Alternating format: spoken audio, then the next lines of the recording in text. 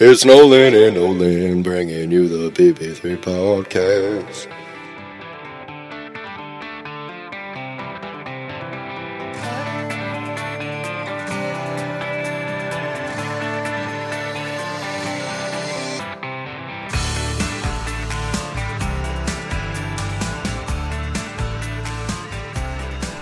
Hello and welcome to episode 3 of the PP3 podcast, hosted by Nolan Keogh and Nolan Wyatt. Thank you everybody for tuning in. It's been a little bit of a long wait for this one, 2 weeks. We weren't wanting to cancel the last one, but there's some circumstances that came up with Mr. Brendan Carlson, so we'll dive into that a little bit later. But thanks again for everybody tuning in. We got a good show coming up. Tyler Gary's interview, and we were able to get some stuff from Carly's interview, so we'll be bringing that stuff to you guys. So we'll dive into it. Nolan, big week for you, Yep. Emotional week. How you doing, bud? I mean, soaking it up, man. A little bit hungover today, a little bit beat up.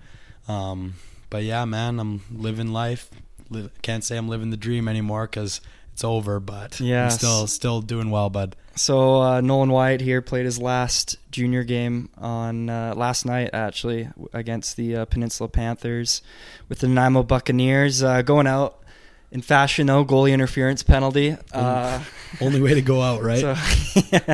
So how was that game, and how you feeling now that it's kind of all sinking in? No, I didn't really start sinking in, I think, until kind of like we played 3 games back-to-back this week. We played down in West Shore, and then we played the Gens on Thursday at home, and then we played Peninsula last night on the Friday.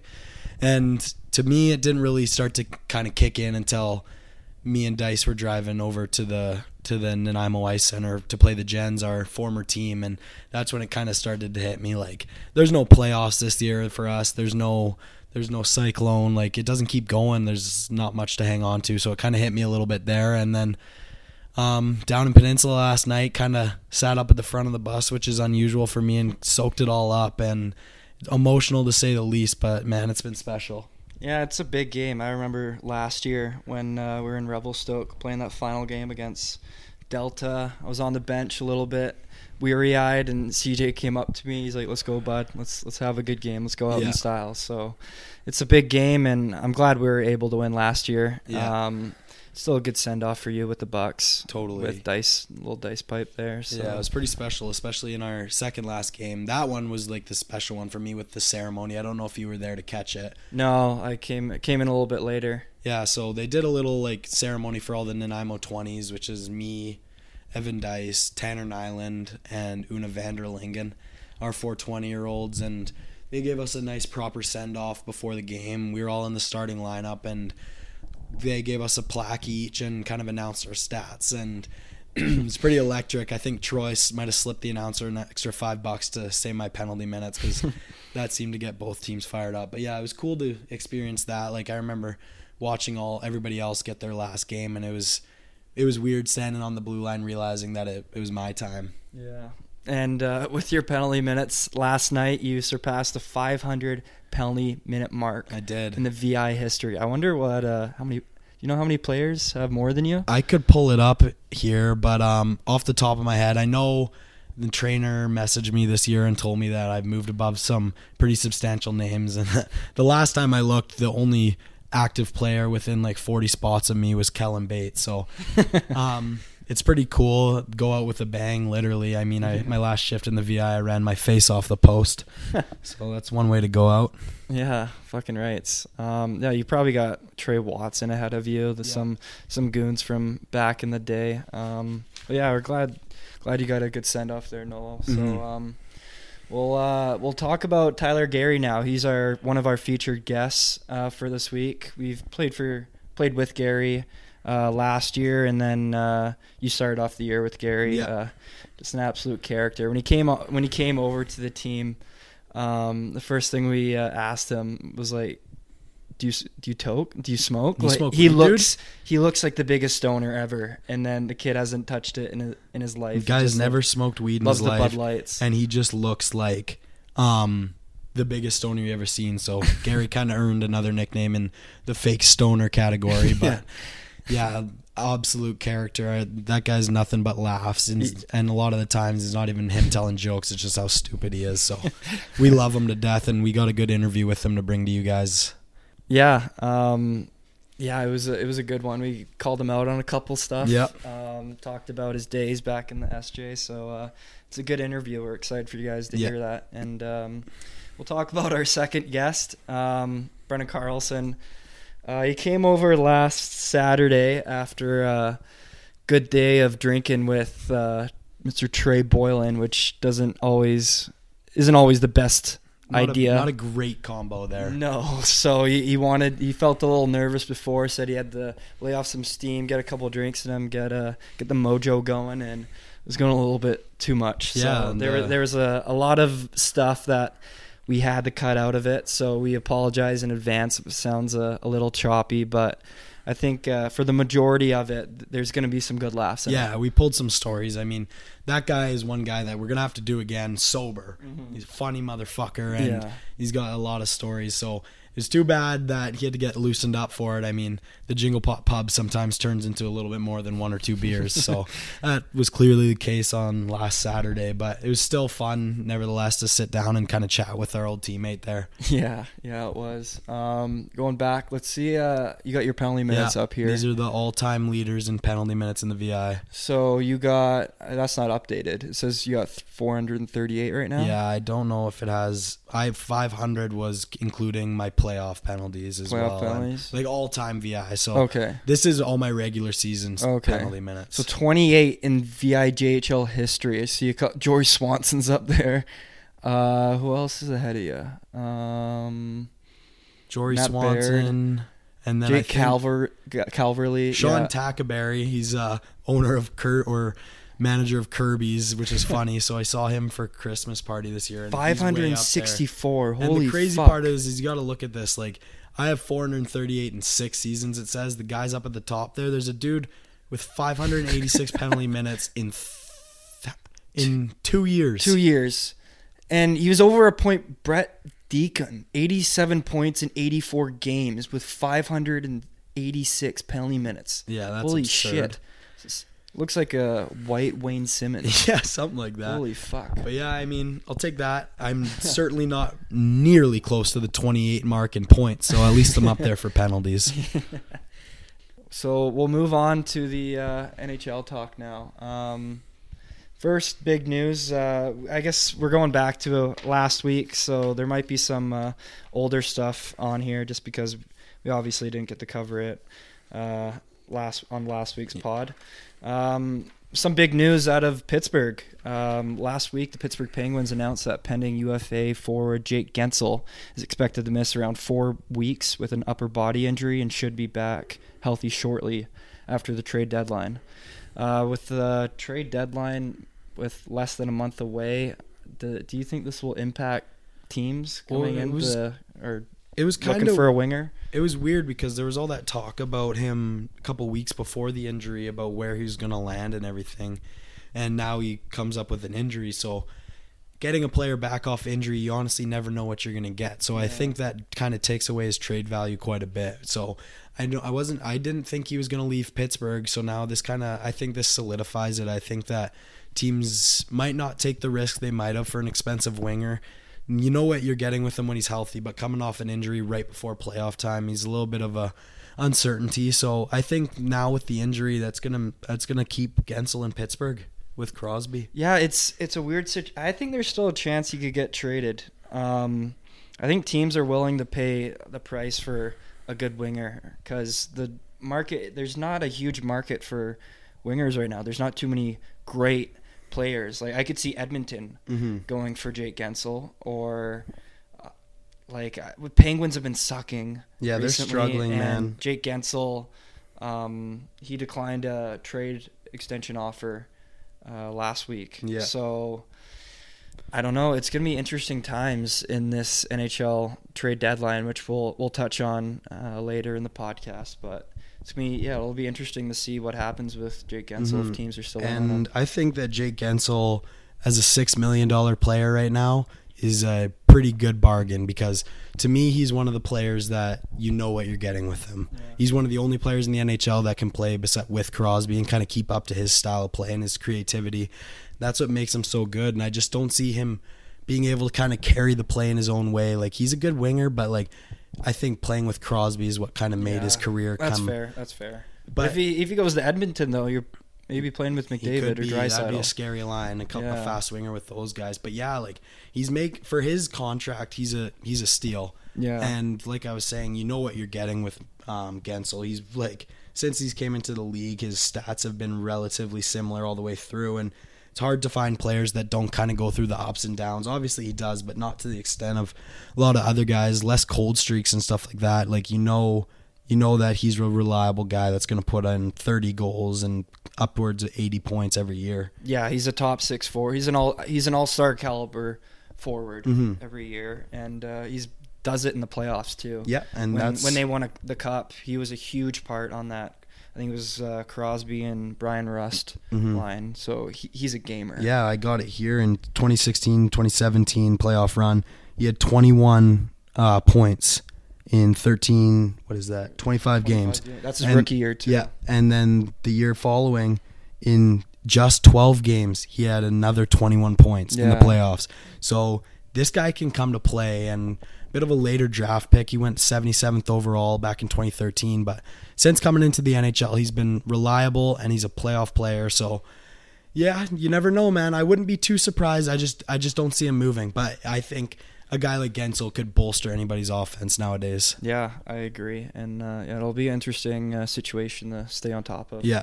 Moving along, also last week, a story that we didn't get to cover, the Columbus Blue Jackets announced the fire of GM Jarmo Kekalainen after 11 seasons with the club.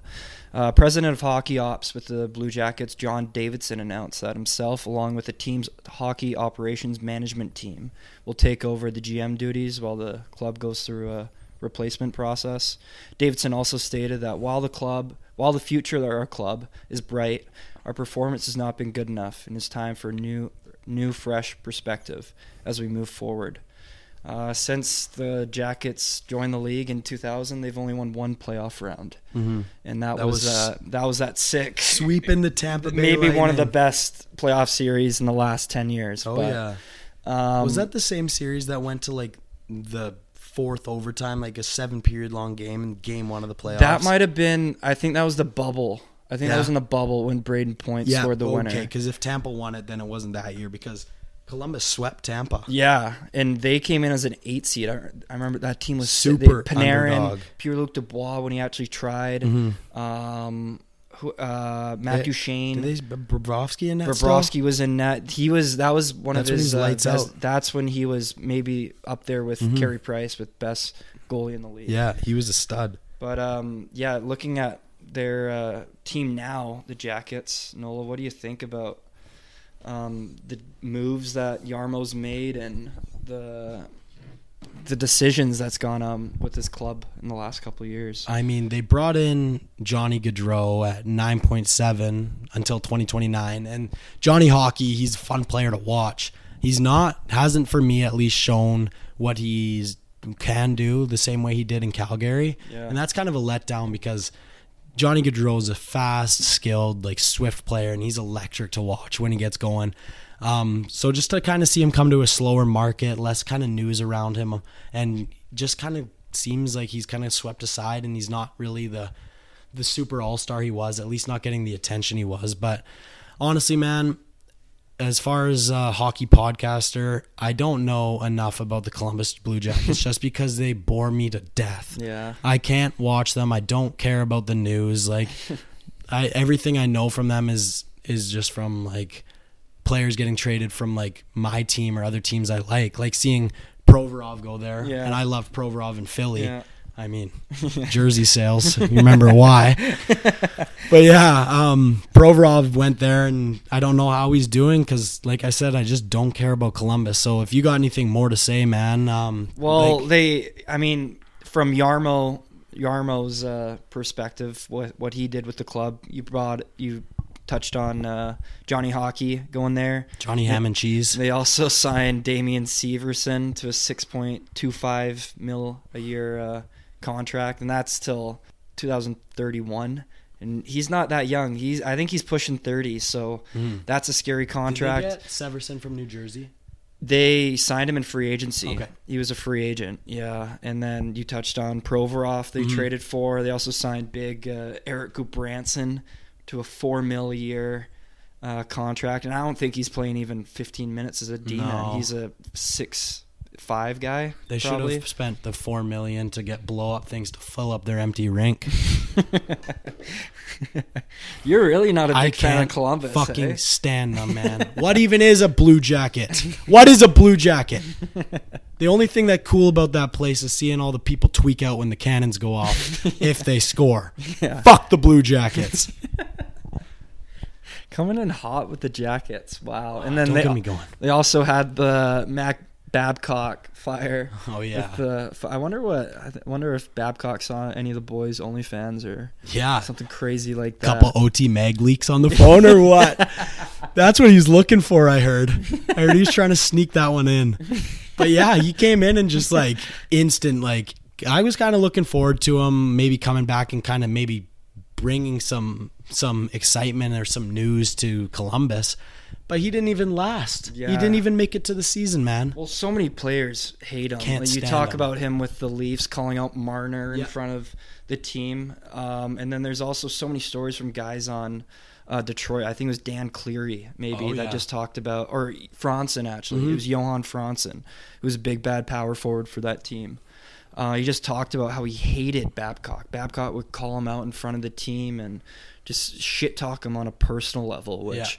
There's shit talking to motivate a player and tell him that he's playing shit, and then there's stuff talking about his personal life, like just fucked up stuff like that. Yeah, and he's clearly just like, I don't know, no place in the game, especially nowadays with the newer hockey coming around and the soft boys in the NHL. It's like John Tortorella said, it's a softer league. It's a dumber league, I think, were his exact words. And you got to know how to adapt the generations of players. Well, who's coming in. You can't motivate a young guy like Marner who's showing up in like pink suits and bucket hats. Like, can't motivate a guy like that with like criticism. He's kind of the guy you need to almost like, I don't know, kiss his ass all the way to success. And the way he came about it, especially what did he do? He asked Marner to write a list of the players that he thought weren't working hard or the least hardworking players, and then stood up in front of the entire team and said, this is the list from your stud rookie, Mitch Marner. He thinks you guys aren't working hard enough. And just to go out and kind of like target a guy and not necessarily like one-on-one, just to expose him to his team like that, it's a piece of shit thing to do. And I don't even know what he's trying to gain from that. Like, what motivation are you trying to put in? Like, you're making his teammates hate a player. Like, you're almost wanting to turn the room. You know what kind of fucking idiot You know what's does funny, that? man? For any of my buddies listening to this that were on my Silvertips team back in my second year midget, you guys might recall being on a road trip up in Cranbrook. We were playing the Kootenay team back to back. And before the second game, obviously boys were fucking around on the bus on the way there. And we lost to Kootenay the night before, and they sucked. And on the way, the boys were messing around on the bus. And my coach at the time, won't name names, pulled all the captains into the other dressing room. And he sat us down and he basically asked us, like, who are the guys that are fucking around and don't care? So he kind of Mitch Marnered us. Did he expose it to the team, though? He did, dude. He scratched them. He sat them on the bench. Van Herk, if you're listening, I threw you under the bus, bud, and I don't regret it. Just kidding. Love you, man. But yeah, he asked us, like, who are the guys fucking around and not taking it seriously? And like, we told him, and he came in the dressing room and he said, this name, that name, you guys aren't playing. You're watching the game. Wow. Went out that game, played with two lines and like two D pairs, and then I don't know, Van Herk was sipping Sprite on the bench with Gabe Shipley, but he didn't care too much. But yeah, like, it's just like not a good thing to kind of do something like that throws a wrench in the team dynamic. Yeah, I just question the motivation behind it. Like, I guess he's trying to pump out the players, but I don't. I don't get it. Anyways, the Babcock thing's old news, but anyways, we just wanted to touch on that. But Speaking of old, this guy's old, but is he heating up again, man? Talk to me a little bit about Ovi. Is he back? The Great 8. Is the Great 8 back? Is he coming for Gretzky? He's looking good. He is that old bastard with the gray hairs going. He's got the Just for Men's gray touch in there. He's heating up. Alex Ovechkin has 8 goals in a 14-game points in his last 9 games. He's on a 10-game point streak. I kind of fucked up saying that, whatever. He's kind of on a 10-game point streak right now, and he needs 57 more goals to surpass Wayne Gretzky. He's playing great. He was on a 7-game goal streak, I think, last week, and he's turning it up again. I think he's gonna get I think he can pot probably 30 goals this year, and then he's got another 25, 20 something to get to Gretzky. So he's heating up. You know what's crazy, man, is he'd be at Gretzky already if it wasn't for the full season lockout, the COVID season, and then the other half lockout. That guy's missed probably a total of 2 seasons. That's true. That's a good point. He'd be there, and especially because those seasons was when he was the Great 8, where he's scoring goals off his back, ripping one-timers from like the fucking rock star zone. If he was playing in those full seasons back in 2004, 2005, right when he was coming into the league and tearing shit up, I think that he'd already be past Gretzky. That's a good take. I agree. Yeah. That might have to be a poll that we get up on the PP3 Instagram. Follow it if you haven't. Yeah, he's looking good. I guess the main complaint with his game is that he kind of just stands in this half circle now and just rips one-timers. Yeah, well, he can't do much else. Yeah, his legs aren't really going. Yeah.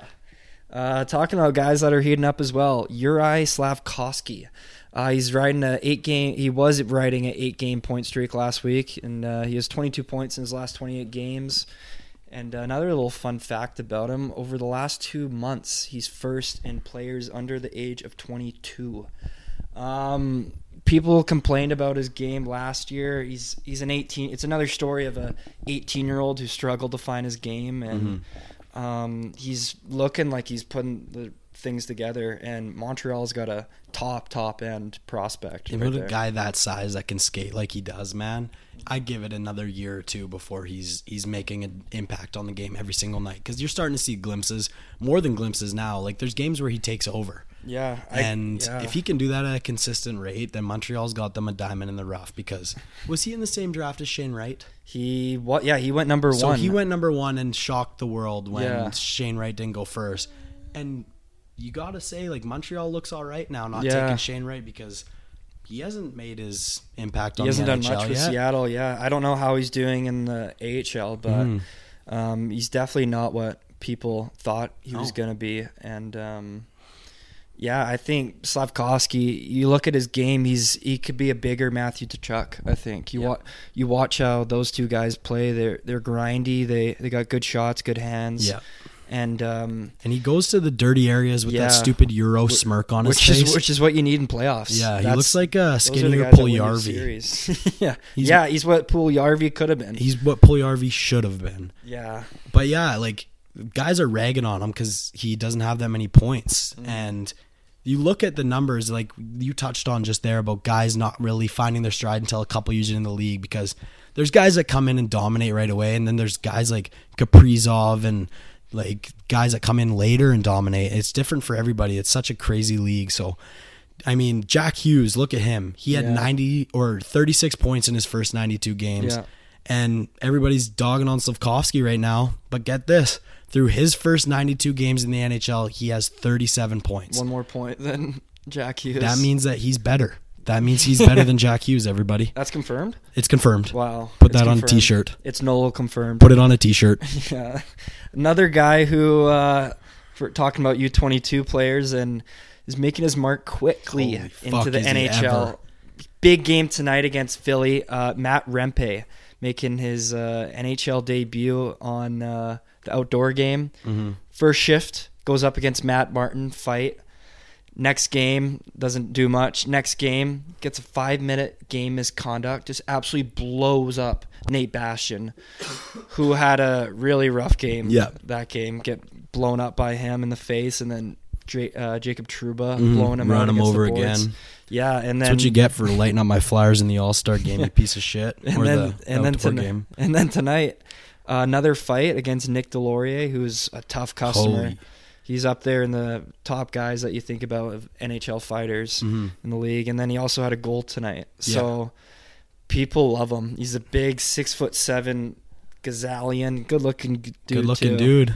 Not to mention he's from Calgary, Canada. Yeah. So you gotta like the Canada boys. I mean, to show up in the NHL in the fashion he does, like, it's kind of a lost art. You don't see young guys coming in and chucking them like he does. I mean, played a couple years for the Wolfpack in the AHL, and he did all right there. He came a little bit of time in the AJ in Alberta, but now he's up in the big leagues, and his impact he's made in New York in his first 4 games are kind of ridiculous. To show up in front of 80,000 fans in an outdoor game and shed them on your first NHL shift, how fucking Showtime is that? Crazy. Not to mention, as a Flyers fan, I think Nick Delorier is right now the toughest fighter, toughest customer in the NHL. Yeah. Because Reeves is tough, but he's just cringy, man. He's so fake. Cringy. He's a fake tough guy. He's like Ross. He's just out there. He looks tough, but he doesn't do enough to be a tough guy. Where you got Nick Delorier chucking him every night, and he looks just like a psychopath. He's going to retire and go straight to the psych ward, that guy. Yeah. But anyways, to square up against him the way he did today, it was a fight for the ages, man. They chucked him for a minute and a half, and they were throwing bombs. If anybody hasn't seen that fight, I suggest you search it up on YouTube. Hockey fights right now and go look at that shit. They chuck bombs for about a minute. It's the fight of the year so far. 100%. Yeah. And, I mean, sure, fight one thing. What can he play? But he goes, parks his big 6'7" ass in front of the net and taps in a game-winning goal against Philly.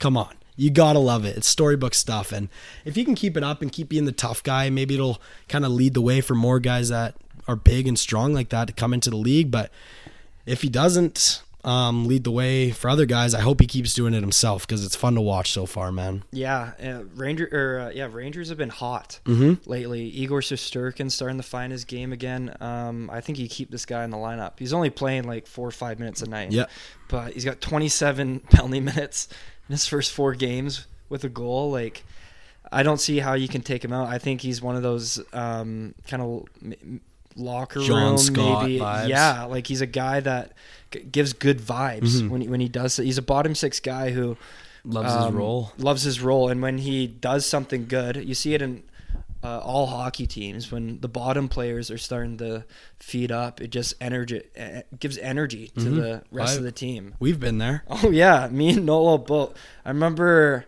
we were playing Port Alberni, and Nolo had maybe the grossest goal. Anybody that's on that Gens team knows exactly the goal that I'm talking about. It was maybe the grossest snipe I've ever seen.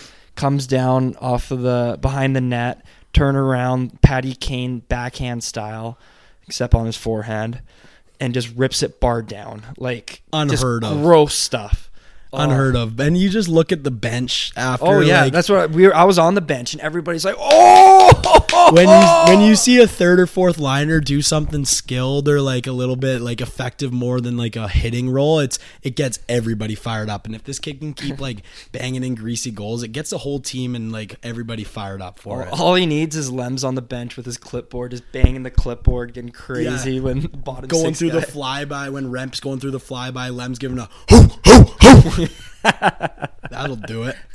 But yeah, talking about dogs, your Flyers named a couple of big boys to their captains list. I didn't know they didn't have captains. Yeah, so they haven't had a captain since Gyori went to Florida. Yeah. And I mean, it's tough to replace a guy like Claude. Like, yeah, I call him Claude. We're on a first name basis. So what? Anyways, Claude Giroux was a great captain for Philly, and he kind of led the way for a long time since he was there, and he took over after Mike Richards, and they hadn't had a Flyer captain to replace him after that. And they go ahead and they name Sean Couturier after about a year and a half on injury reserve. He comes back this year, and he's been playing great. Some nasty goals, some great assists, even a big fuck you to Torts after he scored a game winner. That was awesome. I love that stuff. Awesome. But guys like that, he's a true leader. He's fun to watch, and it's good. Like, this Flyers seem to rally around guys like that, and then They've been playing well. I mean, coming out of the All-Star break, I don't know the record now, but they went on a big win streak, and they've been giving some big teams big battles. Like, they barely lost to the Rangers today, the hot Rangers, too. Mm-hmm. But yeah, they named Couturier their captain, and things are looking up in Philly for me. I'm excited, and I enjoyed watching them.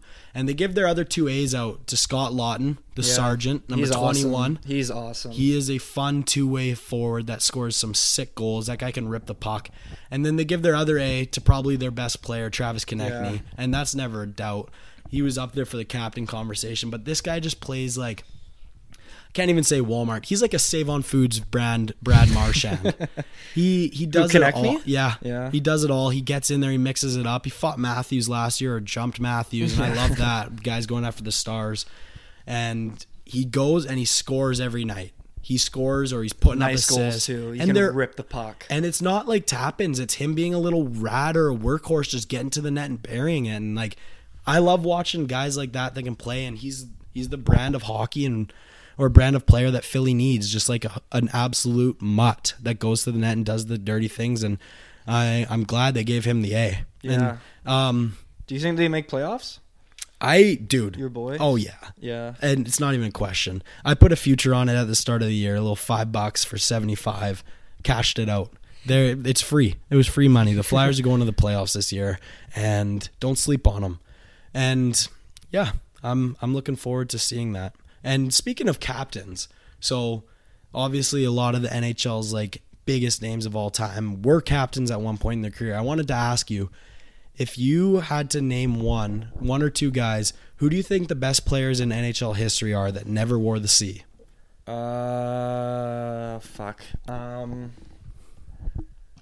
Wow, that's a good question.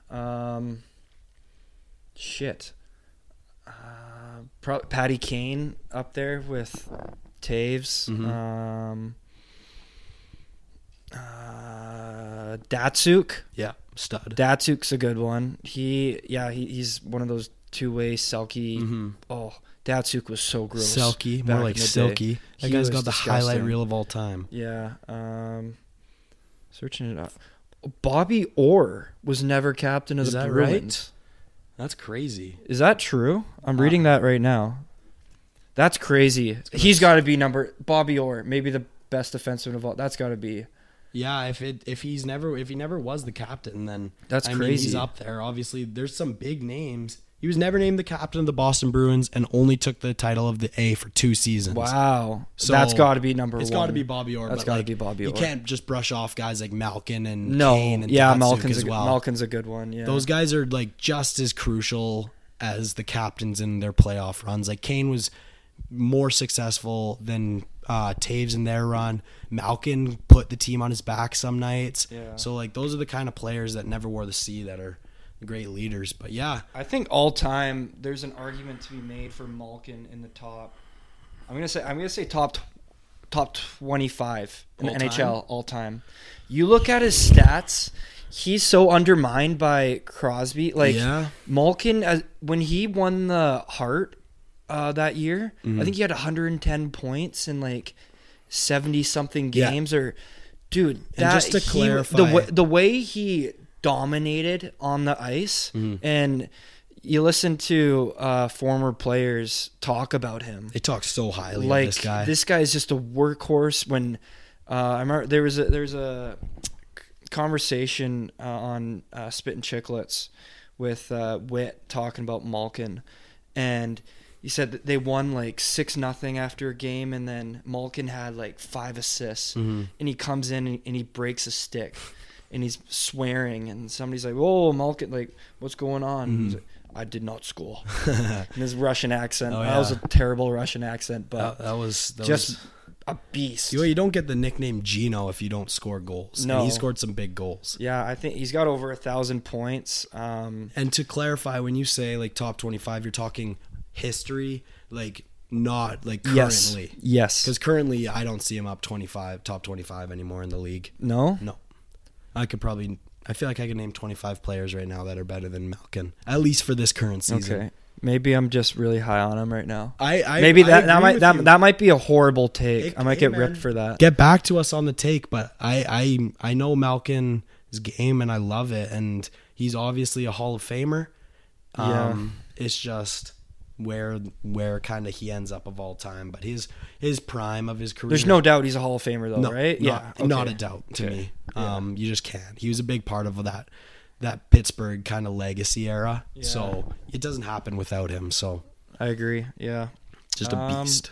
Yeah. Speaking of beasts. Do you want to, speaking of the beast, do you want to go over to Gyori now? Yeah, let's take it over. Yeah, this is a great interview, guys. I think you guys are going to like it. He's an absolute character, and near the end of the interview, me and Noel kind of rip him on something. So yeah, it's Gyori, the man of many names, Tyler Gyori, Gary, Tiger, Pounder, as crates might call him, Renegade Waiter. But yeah, we all love him. We all can't wait to get to this interview. So bringing to you now, live in the flesh, the Pound Man, Tyler Gyori. Joining us now is a big bad boy from Rimbey, Alberta, who's currently in his second year with the Oceanside Generals and has been a crucial part to this organization's forward group since arriving. If he's not sitting at bed playing Fortnite, you can catch him looking for lonely waitresses at the Brown Social House. Please welcome to the PP3 podcast, Mr. Pound Man, Tyler Gyori. Welcome on, buddy. We're glad to have you. Thanks for having me. I appreciate being on the pod. No, dude, it's our honor. We've been looking forward to this one for a long time. We knew we had to get the Pounder on. We got lots of things we want to talk about with you, buddy. So, first off, Gyori, how's the season going? How are you liking the new group of guys? It's not the same as last year because our team last year was, like one of the best Gens team I'd say in like history, but we're not too bad this year. We've been buzzing a little bit. Just beat the Bucks, no big deal. But yeah, we're heading into playoffs here to play Comox first round. Yeah, so my first question here is, I guess you're kind of going right into it. Comox first round. We've played them the last two years ago before you played them in playoffs. How are you looking forward to that, and how do you think the boys are going to do? Looking forward to playing Comox. They're a pretty good team. They got a strong offensive group and D group, I guess. They lay a lot of body. Like, it's never fun playing Comox. Like, they lay a lot of body. Yeah. But I think if the boys really come together, we might be able to do some damage here. That barn's just shit. I don't like playing in that barn. I can't play good in that barn. So you guys are third in the North right now, correct? Yeah. So you guys are probably they're gonna be home ice advantage to start it off, and you guys are without JT to start. Your captain Jacob Thomas. So you're gonna have to pull a little bit of the weight here yourself, man. I know you're a workhorse, so I mean we're rooting for you. But how do you think it's gonna go? We're going to have to play really hard, especially missing JT, a key piece on our team. Leading scorer, I don't know, really good player offensively, scores a lot of goals for us. Kind of need this guy. But, yeah, he'll be back third game playoffs. Yeah, well, I can tell you we're going to be in the beer gardens cheering you on, buddy. Yeah, so we touched on the new group this year. We asked Rossi about kind of his role and what's been different this year. What would you describe has been different since coming back kind of the final 3 quarters of the year with the team? I'm going to say the group's a little bit different this year. I'm not saying that's a bad thing, but, like, we don't have as much skill. We still have a lot of skill, but, like, we had, like, CJ last year. Big guy, big guy right there. The stinkiest guy, too. Yeah, such a greasy fuck. Very, very stinky Love guy. you, Siege. Yeah, that guy. We had that guy, and he made a big role, but fuck were we talking about? How's the group this year? Okay, how are you liking the group? Yeah, it's pretty good. Look, we got a good group of guys here. Everyone gets along. We're all boys. We go party all the time together and have a lot of fun. Yeah, so when you were coming back, I remember you telling me you had 2 rules. I had to tell Ricky that these were the 2 things. You needed number 71 back, Pounder special, and you wanted an A. And even without an A, would you say you're a leader on this team this year, more vocal than last year, or are you still just the stupid rookie? I might kind of be like a stupid rookie a little bit still. A little bit like I'll be a little bit vocal and say some stuff, but I don't know. I'm kind of a quiet guy. I've heard you kind of taken over the Dante Paziak role in the room. No, yelling at coaches. No, I don't. No, none of that. Not from the Pounder. I'm not like Paz. This guy just smashes Sherwoods over the post like nothing. Yeah, some Dante Paziak specials. Yeah. So just going back to your minor hockey days before you came over to the Jennies. See that you played a couple years for the West Central Tigers. Yes, sir. U15. Is that a hometown team? Or? Sylvan Lake, yeah. Sylvan Lake. So how far away is that from Rimbey, Alberta? It's like 25 minutes. Okay. Yeah. So how was your experience there? Did you have? I see you put up pretty good points. You're consistently in the 20 point range over a 33, 34 game mark. 30. Are you really looking at my stats here? We're looking at your stats, bud. Playoffs, you're a good playoff player. Other than 2018, you kind of sank. Well, we know. What year was that? You play. Oh, that's when you played with the Hockey Central Panthers. Oh, I AP'd. I played. You AP'd, I okay. played 2 games. So going back, West Central Tigers. Yeah. How was it? Oh, it was pretty awesome. My second year, I got to wear. I was fortunate enough to wear the C. No big The deal. captain. We won. We won the South, or no, we won the North. So then we played the South team. We lost in the finals to go to provincials. So pretty cool. So you're coming from a successful minor hockey team, and you came right to the Gens out of there. So who reached out to you? Like, where did they spot you? I remember Crates telling me about you in Summer Ice before we ever signed you, just about a little rat. And the story he told me was you guys went to a showcase, and he saw you draw 2 penalties in the same shift, eat that shit up, no retaliation, and then get up and score on the power play. So that was like our first introduction to who Tyler Gyori was as a player. Right. Just a fucking glue guy. But yeah, man, so you came from a successful team. We picked you up out of I guess Crates and Rick picked you up out of a showcase, and you came on to the Gens. And what was kind of like your first taste of junior hockey? Like, what made it special for you last year? It was just like it was a big experience for me. Like, I joined this team. I don't know anybody. It was kind of hard to get used to, but like the group of guys was like awesome. Like, everyone's a bunch of beauties out here. I don't know. The start of the year was kind of rough last year, like the first couple of games, but like. Well, yeah, you got stuck on a line with me. No, that's not what I'm saying, dude.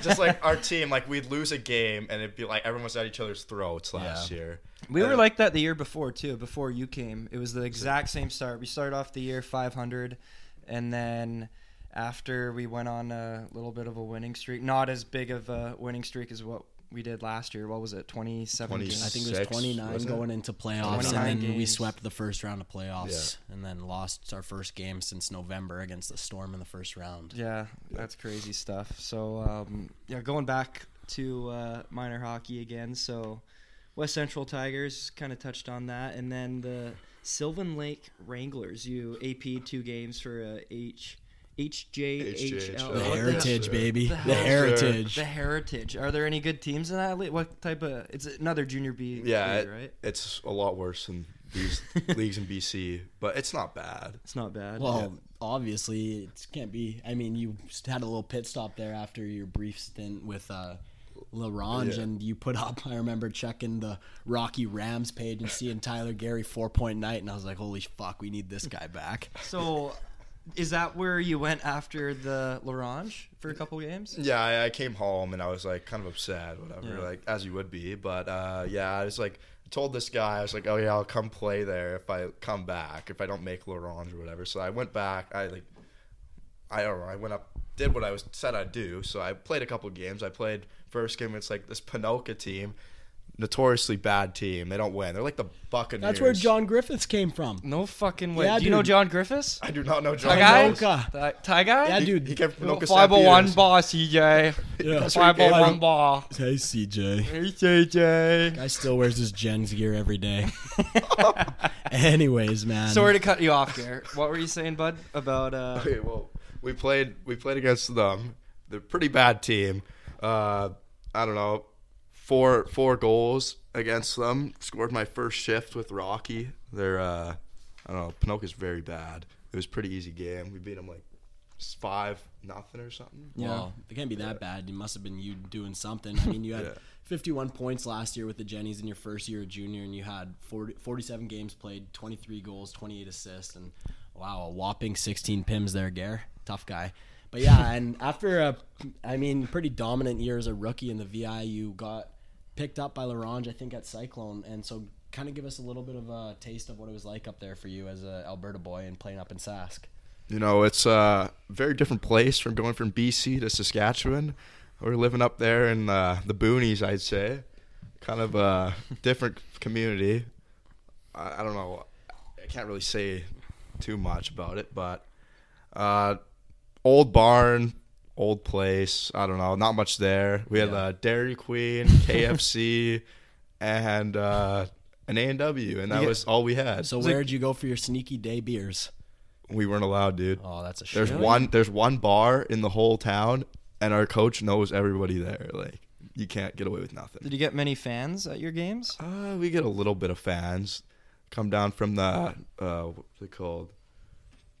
The Indian band there would come down and watch a couple games. Oh, they get fucking rowdy. Oh, the don't fans they? there are awesome. Like, they get rowdy, yeah. They live It's like for it. CR fans. Yeah. Fucking CR fans are crazy. Oh, yeah, CR. Just a fun barn to play in. So how was the hockey? You played 8 games. You had 4 points, a goal, and 3 assists. Anybody looking at that would have thought, well, this kid can play in the league, half a point per game. But obviously, Laurent was like, fuck this skinny bastard. Fortnite loving guru. So what was your experience at, like, how was the hockey? How did you feel comfortable playing out there, or what was the main difference? Just give us some analysis. It's a lot faster pace, I'd say, out there. I mean, compared with VI, it's a lot faster, a lot more skilled guys. But I don't know, it was a lot different. We practice like mornings at like 10 a.m. Be there an hour early, and we'd always do like fun practice, like not fun, but we do a practice, and we'd always get bag skate at the end, no matter what. We'd always do like a little bag skate, and then the guys that don't play on the weekend, they are scratched. They do another bag skate.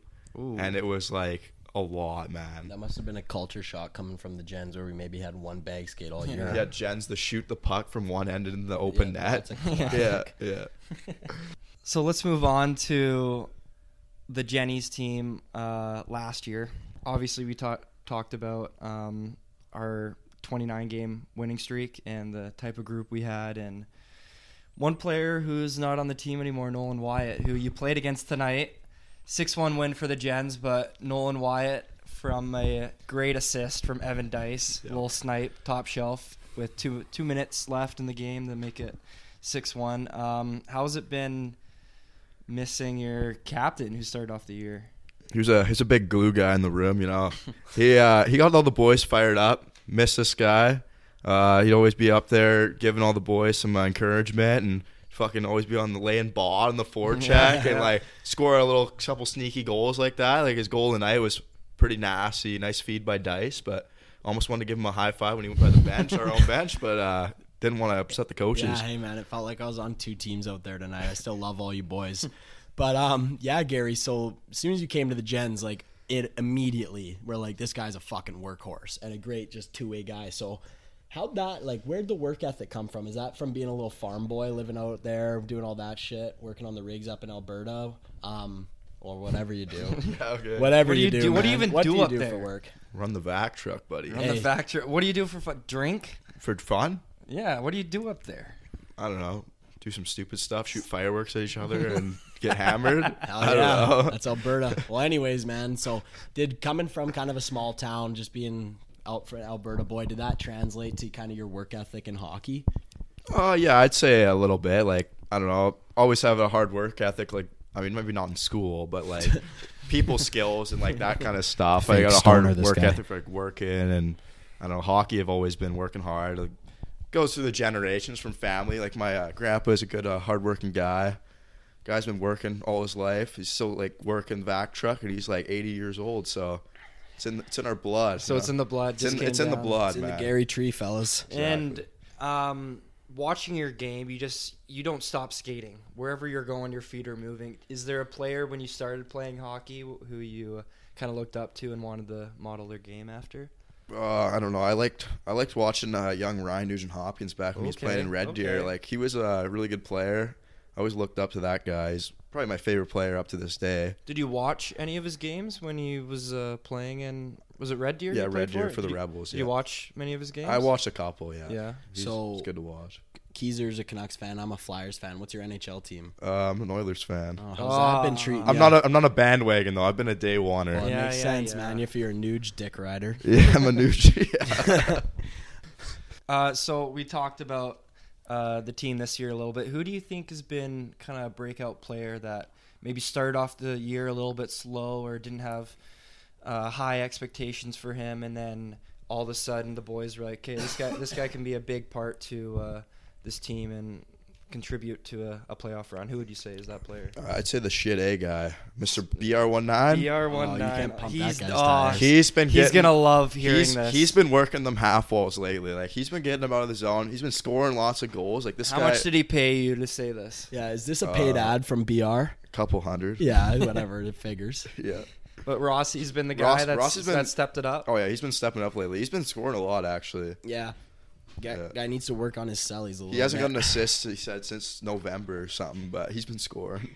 Yeah. Fake Matthews. Yeah, fake Matthews. So, yeah, you came over kind of 3/4 through the year this year. What made you come back? Because you started off He came first quarter. Started in the Heritage. Well, he's played in the last 3 quarters, I meant to say. Yeah. So so far you've played 34 games this year. So what made you come back to the island? What made you not want to stay with Rocky Rams in the HJ? I don't know. We played our last game with Rocky. We played against High River Flyers. We got rinsed 6-0. Is that Taylor Madsen's team? Taylor Madsen was God. putting up points. Give me The a fucking captain break. of that team. Give me a break. Jen. He was a Jenny. Oh, God. Beauty, that guy. But anyways, we got rinsed by them. And on the bus ride home, I got right on the bus, and I texted Rick. I said, send me the papers right now. I'm signing. So you had enough of it. Oh, yeah, I had enough. Like, league's not as good. Like, I kind of want to still play, like, competitive hockey. So was it that league goes up till 21 though, right? Yeah, you can play a 20 at 1 year, yeah. So are you allowed to play with the team next year if you wanted to, or no? Yeah, if I play next year, I can play next year and the year after. But you have to play your 20 year to play your 21 year. I keep thinking. Okay, so you could play next Yeah, year. I could play 2 more years, basically, Okay. if I went back there. But Not to put you on the spot, I know the Yeah. coaches might be listening to this, but I what hope are you kind of leaning? Do you want to come back to the island? No, you don't. I don't know, man. You're not I'm sure yet? trying to get my life going here. I'm trying to go to like school and like Okay. get it going. And what do you want to take at school? Dude, I have no idea. Probably a vac truck. Take a vac truck to school. Yeah, that sounds good. No, I'll take business like every other guy. Every playing other hockey guy. Be like Braden Ross, taking business. Is that what he's doing? Yeah, as long as you don't try and Braden market. doesn't know what the fuck he's doing. As long as you Yeah, don't try and clueless. market a home button on iPhones, I think you'll be doing good. Yeah. Attaboy, Rossi. So one story I wanna bring up a story from last year. Oh god. I don't know if I'm allowed to say this word anymore because of Hockey Canada being soft, but at our first rookie party, yes, yeah. I said rookie Hockey Canada, cancel me. First rookie party, we had all the rookies in diapers, Yeah. and we all had a little thing for them. And for you, we had handcuffs and a big old purple dildo. Yeah. And all night, you were loving that thing. You were doing helicopter cock with that purple Come on. dildo. Walking around with bagels You were on it. loving Come on. it. No, The there's pound, bread, the pound dude. man was absolutely, he was jerking it. He was loving it. And the crazy part is that's not even where the nickname Pounder came from. And it's not from what you might think either. But we'll get to that. So, Yeah. rookie parties, had a couple parties here at Dicers. What do you remember from that night? Because if I recall, at the end of the night, you were running around with handcuffs and a Bud Light box. No, over your no, head. no, not Bud Light. I think a couple videos No, would say otherwise. Twisteds, bro. No, Oh. not Bud Light. No way. That doesn't make it any better. Come on. It does actually. What do you remember? Is my story correct?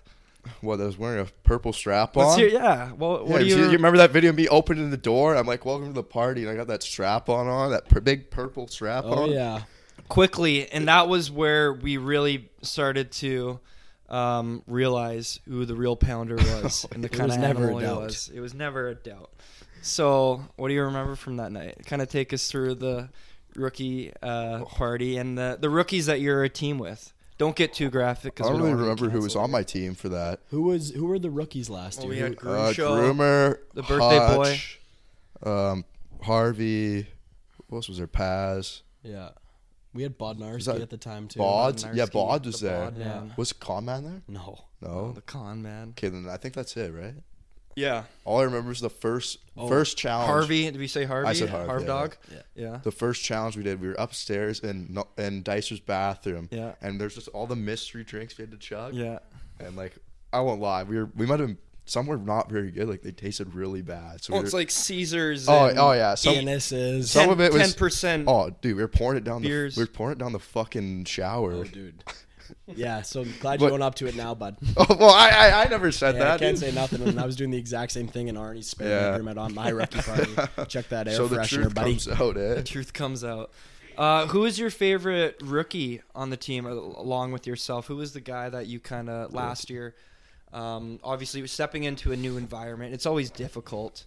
But who was the person who you kind of leaned on pretty quickly and started a good friendship with? I'd say either Paz or Harv. Me and Harv were really close at the start. We're still pretty close. Like I went hang out with that guy a lot. We went drinking oh my god, we went drinking and a bunch of stuff. But Paz was like my boy. You know, Yeah. we're close like that. Came out and practiced with us this year. He's like, oh yeah, let's go to the rod after. Let's go to the rod and gun after practice. I'm like, dude, it's 11 o'clock. They're closed. On We're a not Wednesday, going. probably, Yeah, too. it was like a Monday night. Yeah, it's like let's go to the rod. After a Borat sesh or a Mad Max? Mad Max. The Mondays. Mad Max Mondays. Yeah. They're different now though. Yeah, Parker. So runs Parker it. runs them. Parker. Oh, that's your assistant coach. Yeah. Yeah, the new D coach. Yeah, he's a beauty. Yeah, you like him? I like him, yeah. How has the coaching changed at all this year with a different group? Has the coaches kind of had to Since you guys adapt? are Or? younger. I don't know, practices are a lot different than last year. Like, of course they would be. Like, we were just winning everything last year, so it's like we can just have fun practices and we don't have to really work on that much stuff. Mm-hmm. This year it's like a little bit different. We always like do like some D zone stuff. We have to do that all like every practice. We're working D zone, like I don't know, a bunch of different stuff. Yeah. Have you found the coaches have been a lot more, pressing on you guys this year than last year? Yeah, probably a little bit because we're not as good, but like they're always hard on us. They're just trying to make us better, you know? Yeah. Like, I don't know. It's kind of hard to motivate guys that are hard to motivate, but like they're getting the job done, you know? That's good to hear. That's good to Yeah, hear. that makes sense. Yeah. Yeah. And how would you compare the league this year to last year? What changes? Have you seen many changes in teams? Has there been any teams that have surprised you guys or taken that leap that you didn't think they would take? You guys have struggled against Kerry Park this year. Yeah, Kerry Park has been a real challenge for us. Park's been good. They Yeah. got Parker the two Clippies. The Clippies. They've been good. They should be on the gens still. They should have been on the gens. Yeah, Clippies are hard to play against, man. Hard workers. So is KP Kerry Park the team that you? KP's like the team I hate playing against, man. Yeah. Yeah, KP's they always grind. I don't know. We can't beat them for some reason. We played them like 5 times, They're a maybe. good playoff team. They play chippy. They don't Oh give yeah, a fuck. CR are shitting bricks right now. Oh, yeah. they're playing KP, right? yeah, They're first playing round. KP for that's. Yeah, Gonna dude, be a hell of they a don't really first beat round. KP. Oh, dude, they were CR a couple guys on their team texted me saying, you guys got to squeak one out against the gens. Yeah. We want gens first round, so Yeah. I'm excited to see how that one goes. I mean, like I said, I might have mentioned it in the first episode, but I've been saying it for a while. I think Kerry Park's my dark horse. Yep, I would agree. that'd be crazy if KP came in like they Well, there's- they might beat Storm. I think they can. They I beat think up they the will. Cougars the last 2 years. Oh, They're yeah. a playoff team. I'm excited, man. KP's a good team. It's gonna be good. Yeah. No. I mean, yeah, like the playoffs this year, I'm excited to see. I kind of said my picks, but Yeah. really excited to see you guys get going. The playoffs are a whole different beast, though. So hopefully you guys with the experience, you Ross, JT, Cookie, and Pose, obviously can step up in the clutch and kind of lead the boys to the promised lands. But yeah, man. You see that Comox crowd there on the news? Holy That thing? shit. No. They got. You can say I'll it, yeah. talk about this. I saw it on the news. I played there, Dicer's first game with the Bucks. And so I guess Comox has this entire like European student section that's living up and working up Mount Washington. And they come down for all the Glacier Kings homes game now, and they fill up half the rink. And they're doing soccer chants, and they're chirping, and they're loud, and it's fucking crazy. And if Comox has that during the playoffs, man, you guys are gonna have to play through some home ice advantage for those guys. But yeah, it's pretty electric in Comox, and they've been a good team for the last 3 years now. So it's gonna be it's gonna be a dogfight in the first round, same way it was 2 years ago. But I mean, rooting for you boys. Yeah, I feel like playing in that barn would be like hype me up, kind of like that's kind of like really Kind of cool. like a big score goal, a big fuck you. Oh to yeah, those oh guys. yeah. Because they get how many fans does their barn hold? I think it's close to the Meeker, man, like 1,000, I'd say, and they're putting up just as many as the gens nowadays. Yeah. They're filling that They shit. got the new scoreboard. Yeah, it's up there. it's not bad. It's pretty nice. It is compared nice. to what they had. It's hard to play in that barn. It is hard to Yeah. play. That was definitely. I like, hate the benches. Yeah, the benches long do change, man. Suck. Yeah. If Long you're on- If change? you're on that far side, it's brutal. The long change dealing is with hard. offsides, Yeah. trying to get on. Yeah, it's tough. Is there anything else? Anything else you want to add, Gary? Anything you want to talk about, Gary? Anything that's on your mind? I want to talk about Sean Brendelin. You want to talk about Sean Brendelin? Oh, actually, I got one thing to ask you. Yes, sir. So, this is gonna hit you like a truck here. I was talking to somebody, and a couple months ago, I guess you were sending a couple snaps. Whoa. You horny bastard tried to hit up my sister. No, I did not, dude. That sounds Yes. alive. No. Let's hear about it. Let's hear about it. Nah, she added me, dude. Uh-oh. I didn't hit her up though. I didn't hit her. She added you first? I'm pretty sure. I don't fucking remember. Maybe. No, I I don't believe it. added her. You Maybe porn dog. I might have added her. I don't know. That's why we call him the Pounder, folks. I had to call you out for that. Anyways, Well, I had to get I had to get your reaction. I'm blocked now. We're good. so I got Gary, blocked. among or I guess alongside playing hockey, Yeah. I've heard that you're a frequent solo beer right into a Fortnite session guy. Who told you this? Oh, I've been hearing it through the grapevine. I heard about a quite eventful day for you. Solo beer for lunch, a little bit of Fortnite, down to the Nino for yourself, Yep. win a Yep. few bucks, Yep. then to the Bucks game, then to the bar. The rusted rake, baby. Okay, that might have A happened. 12 yeah. o'clock rusted rake. Hey, I that's solo how it's session. done. I started at Fern and Cedar and had a couple. I had a Okay. pint, and then I headed down to the casino. Because why not? Did you win? No. Well, that's how you get to be projected 50 points in 33 games, buddy. That's the secret, folks. So you went to the Nino, and then what's the recipe? I was playing a lot of blackjack. Put 50 in. Just did 150 spin, lost. Took out another 50, did another 50 spin, lost. Took out 100 and put it down, lost. And then I was like, okay, I lost. And then I just went to the whatever it's called, the Well in there. Like Oh, the yeah, little yeah, restaurant, You were and I had some quesadillas. They were pretty mid, but it was all right.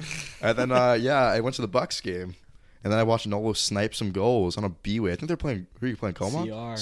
Yeah. Yeah, I was there with you. Yeah. They're sitting Peters. It's a pretty eventful day. It was. I don't got much left for Yeah. this kid. I mean, there's a lot of stories that aren't quite PG 13 Well, or 18 plus here. After the year, when you're maybe out of the league, we'll bring up some more stuff. So we'll bring on some bring it on. Sunfest stories, eh? Bring it on right now. All right, let's do it. I mean, What's wrong with that? so you flew into Sunfest this year. Little sneaky pickup from my ex-girlfriend. Yeah. Didn't want to mention that. Yeah. Just hit that on the nose. And then little scumbag, we're finding out from Garrett, hitting up players' sisters, Hey, nothing's getting off rides limits. from ex-girlfriends. Nothing's What's going off on limits here, with Garrett? the Pounders, boys. Nothing's off limits. But I just want to ask the question of what made you think that it was a good idea to wear a Mountain Dew cutoff for 4 days? I was getting ladies, they love that Mountain They did Dew love cutoff. it, man. I Dew. can't argue with that. Oh no, I had so many ladies come up to me. They're like, "Oh, that's a nice shirt. Like, can you just take it off for me right now?" And I was like, I could, but like, you're not that special. balls That's on exactly the how it went, actually. It is, yeah. I was there. Sean was there. Oh, yeah. Yeah, So you flew in for what, the 5 days? yeah. Didn't shower once. It was kind And of greasy. that is disgusting. And you, Well, there's no showers Yes, there, there man. what? So is, you go dude. into the lake and scrub your nuts there? Yeah, basically. I just go for a quick swim for like 30 seconds. I'm out. Hopefully you're doing better than Dicer, because rumor has it that guy doesn't wash his ass crack. He doesn't wash his ass crack. Yeah, dude. How stinky is He's he? the will not king, dude. Stinky. Stinky. So you stayed with Shauno then? Yes, he brought me a tent. I was hanging out with his friends. It was all right. It was all right. Anything else you want to share from your first ever Sunfest? A couple girls let me down, but it's all right. Hey, It's all man. right. You regroup. You come back better. You see. hit up a couple boys' sisters. Talk to a couple boys' ex-girlfriends. Okay, you're making me sound like such a Hey, bad he's guy. like- Life right goes now. on, right, Gary? Oh, There's yeah. always Life next year. goes This up. guy's coming back. Mountain Dew shirt, full action. Next Keith year's- Urban. I got- Watch and learn. The Wilderness Explorer. Gary's coming back. I Next watched year this- he's coming back and he's looking for moms. So be prepared. Uh-oh. Mom, you can stay home from Sunfest. Don't bring your moms to Sunfest. Might be bad. Oh, dear. Okay, well, No, they're safe. They're safe. Tyler, we thank you very much for coming on. I think that was a good interview. We'll have to get you on at some point after the year. But Yeah, we'd obviously love to bring up a few more stories, man. But I love it.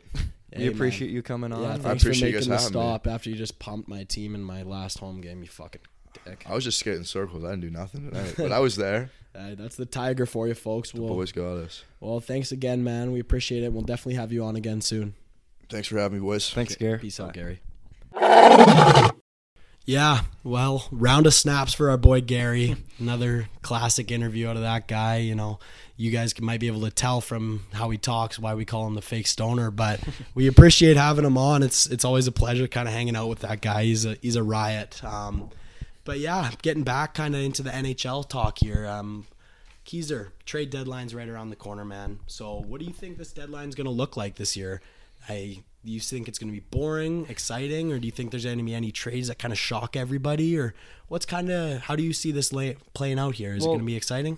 I think it will be exciting. I think if you asked me that 2 weeks ago, I would have said it might be pretty boring, but there's some big names that have been brought up this deadline. I just saw some news about UC Saros maybe on the move. It seems like there was some rumors that were kind of small, and a lot of analysts didn't really see anything from it. But now it seems like it's a little bit more serious with Askarov, their goalie prospect, playing really well in the AHL. I think that's a huge name that could be out there. Teams that, like, maybe you look at the Devils, they've been struggling a little bit. Are they gonna? They want a goalie with term. I think they want any player with term because it looks like they're probably not going to make playoffs this year. So I think that could be a player. I think also the Kings have kind of struggled. I know Cam Talbot was a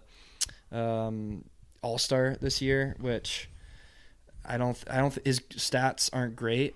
I'm pretty sure. Maybe you can fact check me on that a little. But and also the Canes. The Canes have been weird. They've had three starting goalies. Freddie Anderson, Antti Ranta, and then was it Kochekov or Kochekov. Yeah, like they got three starting goalies who can't find their games. So I think that's another team that could maybe be in with UC Saros. And then I guess for defensemen, Noah Hannafin's name has been coming up a lot. It seems like Calgary has put him on the trade block and are going to trade him before the deadline. So last week he revealed that he had a desire to play with the Lightning in the future. So is it this season? Maybe. I think he's going to want to go. He's an American boy, so if he's talking about wanting to go back to Tampa, I think it's fair to say a Canadian team probably isn't going to be getting him, which I think that's exactly what the Leafs need right now, some defense, and that's a pretty big blow for them. I guess also the Avs could be in on him. The Panthers have been red hot. Yep. And the Golden Knights also have some cap room now. Mark Stone might be on long. He is, he's on IR. Is this another cap loop, dude? What do you think? I don't know. That's. I think that he's hurt. He had a lacerated spleen. He's been injured on and off for the last 5 years too. He's had bad back made injuries of glass. And, he'll be back for playoffs. He'll be back. Oh, he'll for be playoffs. back, and he'll be not getting him and Jack Eichel. They'll have another $100 million salary cap on that Vegas team. Yeah, so that's definitely a player. I don't think his cap hit's too big right now. I think it's 4.5. I think that's what we said last episode. Yeah. So that's definitely a player. Can I cut you off? Yeah. So sorry to cut you off, but right before we sat down to film this, it's a Saturday night. We just watched the Canucks with a huge comeback win against the Bruins. I saw a post from Elliot Friedman saying that teams are starting to kick their tires on Pettersson. So it sounds like the Elliot Friedman, that's a serious. Yeah, Friedman's legit, man. So what I read was that they're not gaining any traction in contract talks with Pettersson. And it sounds like they're letting teams kind of shoot their shot and see what they can get for him. And to be fair, man, I don't see it happening. No, I think looking it's bullshit. at the Canucks at the deadline, I think they just keep loading up with cheaper, like affordable pieces. they're just going to keep buying chips and just keep doing their thing because it's obviously working right now. Just need a little bit. They aren't going to trade him. They're not going to trade him. They just got Lindholm. They got Zadorov this year. They're top 2 in the, I don't know if they're still first in the league, but they're either 1 or 2. I think it's strictly for just contract money. I think Totally. for Petey, it's a contract. What's the word? Tactic. Yeah. I'm a Baltimore Ravens fan. So last year the same thing happened with Lamar Jackson. Yeah. He held out and then got the bag. I think it's kind of the same thing that you're seeing here. Petey's agent's probably telling him like, just hold on, don't talk to them. The Nylander treatment. Yeah. Right? It's just those Swedes, man. They just want all that fucking money. Those good-looking bastards. God damn, they can't have it all. Yeah. I wanted to run a potential trade destination by you. Yeah. So, obvious now, terrible news. Sergachev, in his first game back, he goes out again. Ugly, too. Ugly hey? injury, Ugh. broken an ankle in 2 spots, and you just hate to see that, especially for a Tampa team that is poised to make another playoff push. They're kind of in the back end of their legacy, I'd say. Like, guys are starting to age. Stamkos isn't what he was. Kucherov's still doing it at a high rate, but they're just not getting, like, the full dominance that they were in the past. So, without Sergachev, that's a big piece missing in their back end. Mm-hmm. Do you think they kick tires on Hanifin? I think they do. They got the cap room. They're, like you said, they're kind of on their back nine for players. They're having really good years out of Cooch. Obviously, he's up for the MVP talk, but also Brandon Hagel. He's just under a point per game. He's one of those guys, like, he gets into the dirty areas. He's making I think 2.5 mil right now. He's one of the best contracts in the NHL. Very affordable key piece to that Tampa team. He's a second line player for them, and he's a power play and PK guy. So I think they're going to do something. I'm sure of. They're going to need somebody. They got to fill cap that. room now. Sergachev's going to be out. That's their number 2 defenseman gone. I think they could definitely go for Noah Hanifin. Totally. Yeah, I could see it. I mean, that'd be a big ad for them. So I think they definitely kind of hunt for that Hanifin back end piece there. Yeah, I guess, and also Chris Tanev. Chris Tanev, I think the Flames will probably move. I saw a report they're looking to get a first round pick for him. Noel, do you think any teams are going to be kicking tires on Chris Tanev, and who? I'm curious. Like I said, a lot of guys need that kind of gritty, eat shots for breakfast D-man. Like, any team in the NHL could use a guy like that. Like, even Vegas' whole team last year, their whole D-core were just big, strong, mean, tough D-men. So that's what's obviously a big piece of the puzzle for winning a Stanley Cup. So I don't have any specific destination right now for Tanev. Do you think he stays in Canada? I don't know, man. He's a Canadian. He plays like... Is he Canadian? I think he is. Yeah, he just, like, to me, is a Canadian hockey player. Yeah. The way he plays the game.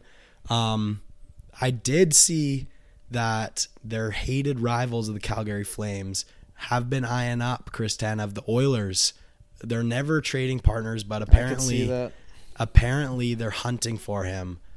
So I think they'll get rid of their first round pick this year. I don't think they'll keep that pick for Edmonton, and I think that would be great for them. We got Cody Ceci, who's not as bad as what people are thinking. I know he got a lot of shit with was it Toronto that he played with? Yeah. So I think he's playing a little bit better. Darnell Nurse, he's making a shit ton of money. Well, they need Tanev to play with Darnell instead of CC. People shit on Darnell, but he does his job. He's not a $9.5 million player. No. Like everybody knows that. You think 7.5 is more reasonable? I think probably if he was at 6, I think fans would love him. If he was making $6 million, he would be on a statue in Edmonton. Yeah, he's a good player. So you add Chris Tanev to that D-core. You got Darnell and CC, and then Evan Bouchard and Chris Tanev, and also Ekholm. Yeah, Ekholm. That's a really good D-core, and that's kind of what's held them back the last couple of years. Yeah, that and goaltending. Yeah, so I think I think you got a good pick there Yeah. with Edmonton. That'd be a sneaky one there. Yeah. It'd be cool too to trade it to a rival. I wonder how he'd fit in there. I feel like I think he's he kind would. of the guy that just slides right into a dressing room and everybody loves him. Yeah, he eats pucks for breakfast. You need guys like that. He's a great defensive defenseman. Mhm. So I think teams are gonna love to have wherever he ends up. I think he's gonna fit He's going right to be in. very welcome. You play him with. I think another team that could maybe go for him is the Wings. The Wings, eh? Yeah, I think you're going to see the Wings start to heat up here in the next month or two. They've been playing some pretty good hockey. Patty Kane just had a sick They knocked overtime winner. off the Avs? Colorado Avalanche a couple Yeah. nights ago now. And they got the players for a playoff run. I think they got some grit. They got JT Compher, Dylan Larkin, and Rasmussen, who just signed a new deal up their center slots. Those are pretty good players. Yeah, it looks like the Yeiser plan's in full effect, Yeah. man. You also got Andrew Kopp. as a Things are center. looking nice in Winnipeg. Or, sorry, Detroit, dude. Detroit, yeah. Yeah. I think Chris Tanev could go in there and make a move. I think Chris Yeiser, the Yeiser plan. Yeah. I think he's going to go in quietly in the trade deadline and do his business quietly, just like he does with everything else. Yeah, And we'll see. I think we won't hear any rumors about it until it happens. yeah, I agree. So anything that comes out of Detroit to me is going to be a surprise. You Yeah. never really know what's going on there, man. Another player, before we move on, that I wanted to touch on, who's a big time player and is a first-line forward, I think, on most teams, Pavel Buchnevich on St. Louis. He's having a great year this year. He just had a hat trick the other night against the Islanders, I think it was. He's a gamer, man. I think, yeah, he could probably there was reports out that if he was to get traded, St. Louis is looking to get 2 first-round picks for him. That's a big ask, but I think teams would pay that. He's a big boy who can score. He's got great He hands. has 189 points in 190 games since becoming a St. Louis Point per Blue. game player. And yeah, I think he got traded from the Rangers for like a 3rd-round pick, I think, and Sammy Blaze. Yeah. I think that was the exact I think trade. St. Louis might have won that one. Oh yeah, like what the fuck you doing, Rangers? Yeah. I think it was a capped up, but still, He was still sick on the Rangers before he's really breaking out exactly, with and St. Louis. he's definitely St. Louis's biggest asset at the deadline. Yeah. That's another team I don't necessarily follow as close as others, but Buchnevich is one of the names that would kind of shake up any team in the NHL right now if they were to pick him up. He's a kind of guy that could go into an already solid offense and make it an elite offense. Yeah, I think you could see the Knights kicking tires on him. They with, like those Mark guys. Stone down. Yeah, They Russian, like those they pair Russian him up grinders, with, dude. Big boy Barbashev. Yep. That's a pretty good line right there. Him and Marchessault. Barbashev, Buchnevich, Marchessault would be a sketchy line to play against. Personally, I know a lot of people hate Vegas, and I get why, but I got Vegas as my cup team. I got a future on them. I think they're just built to win. Like I described our Gens team from last year as kind of like the same thing with Vegas. They just got the culture, and after the summer, me and Mr. Trey Boylan went up to Winnipeg to visit our good friend Carter Johnson, who we'll definitely get on the pod at some point. And we were partying a little bit with Keegan Colasar on the Vegas Golden Knights, and he was talking to us about the funny stories from the Cup and also just the group. Like, I know there was reports Jack Eichel talked about after they won the Cup that he thinks they could have gone on for another round just because they're so deep. Yeah. And he had this funny story about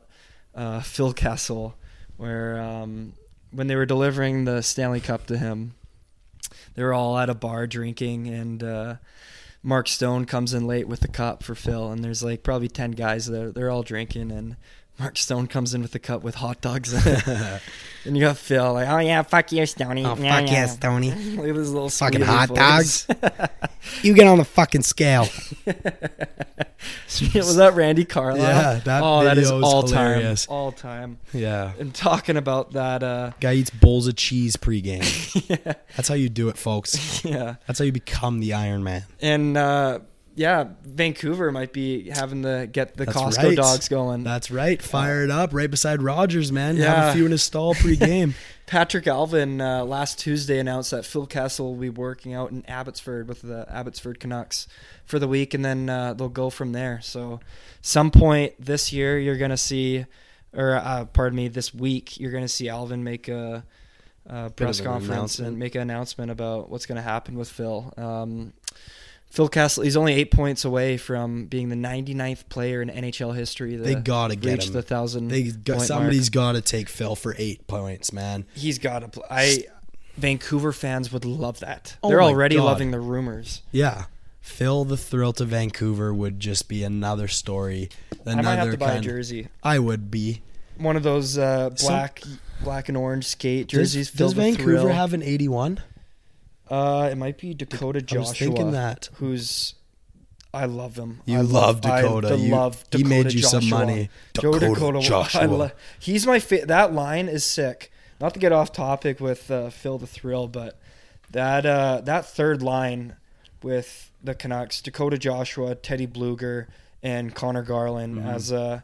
I think most of the people listening to this are from the VI, so definitely getting their Canucks news. And if you've watched a lot of these games like I have, you just see how dominant this line is, and fans love them. Man.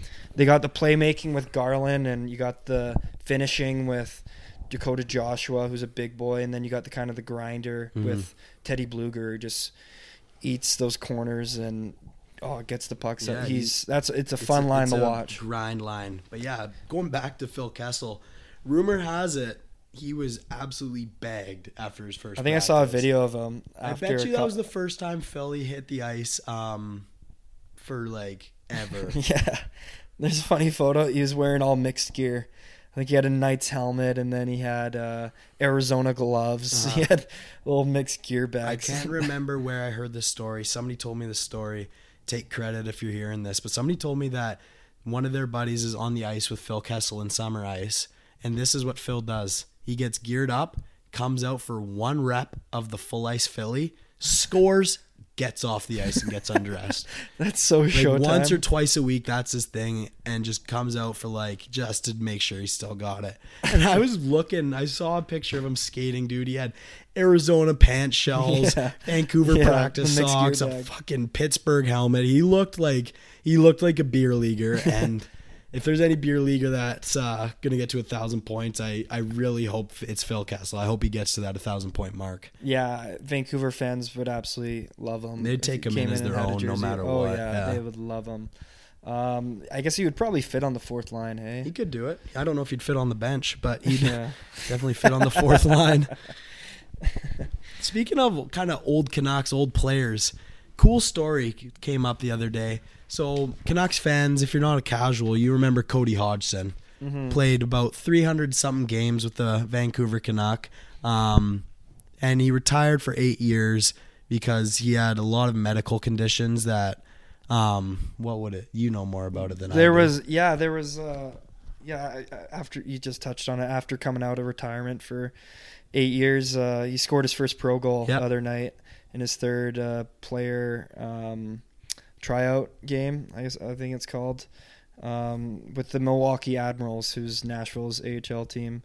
And he had to retire in 2016 because he was diagnosed with a form of hyperthermia that was caused by reactions to medications that resulted in fevers, a rapid heart rate, and muscle breakdown. So sad that he had to retire in that fashion, but to come back now, scores first goal after 8 years. Yeah. You don't see that very often. It's pretty cool. Shows that the guy's got the heart. Yeah, I remember watching him with Vancouver before they traded him for Zach Kassian, Roxy Cokehead.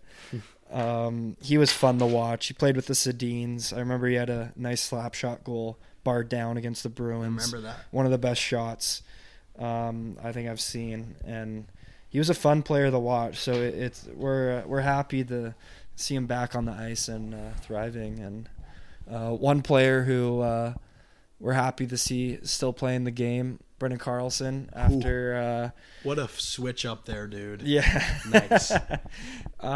He didn't start off the year playing hockey, but he was working up in Fort St. John, and then got a call from the teams like, hey, you're working out here.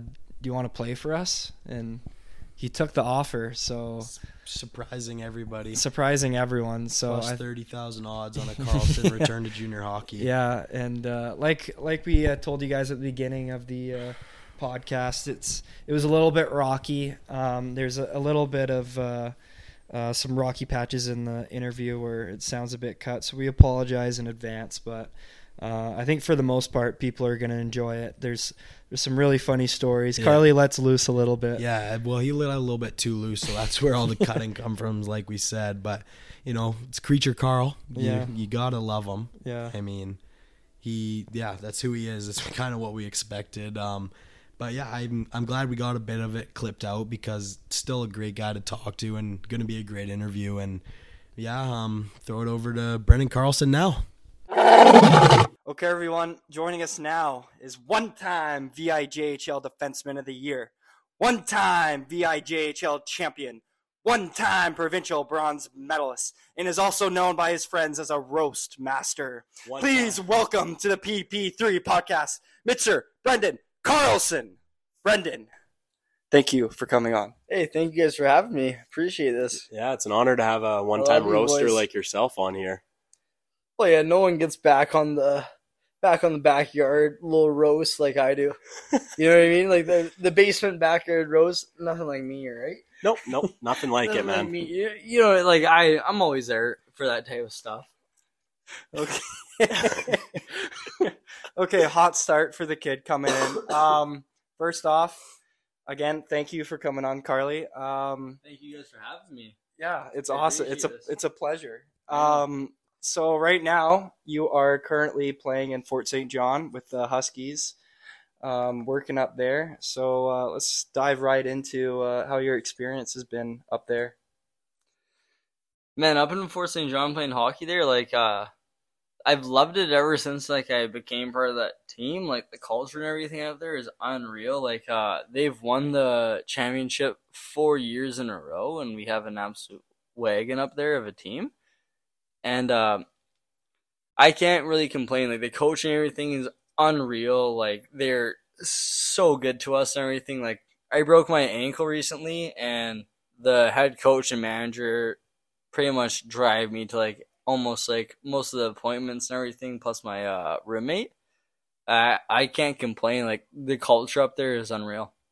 Good experience up there, playing with a bunch of new guys in kind of a different place. A bunch of new guys and everything, yeah. Like it's totally different. Like a lot of the guys up there are either German or Russian. Okay. Like farmers, and it's actually like pretty crazy. Like a lot of like Mennonites up there, and like I play with a lot of the Mennonites, and they're actually like one of the hardest working people on our team. Like the hardest worker on our team is a Mennonite.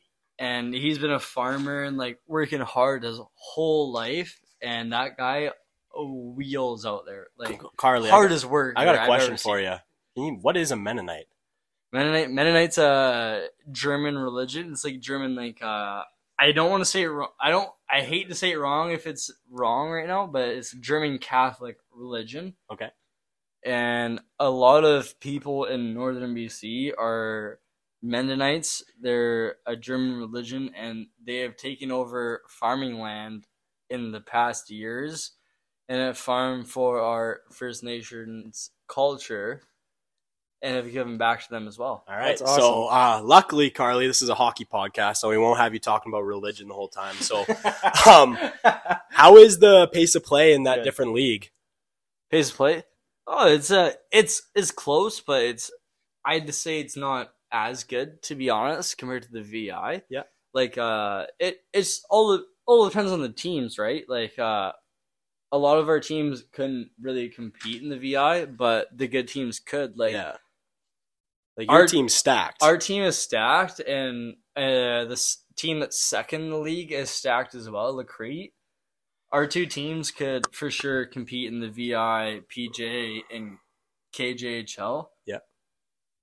So, like, I don't know. It all depends on, like, the team in our league. But totally. There's some, like, average teams that give us a run as well because they have very, very, very good goaltending. Mm-hmm.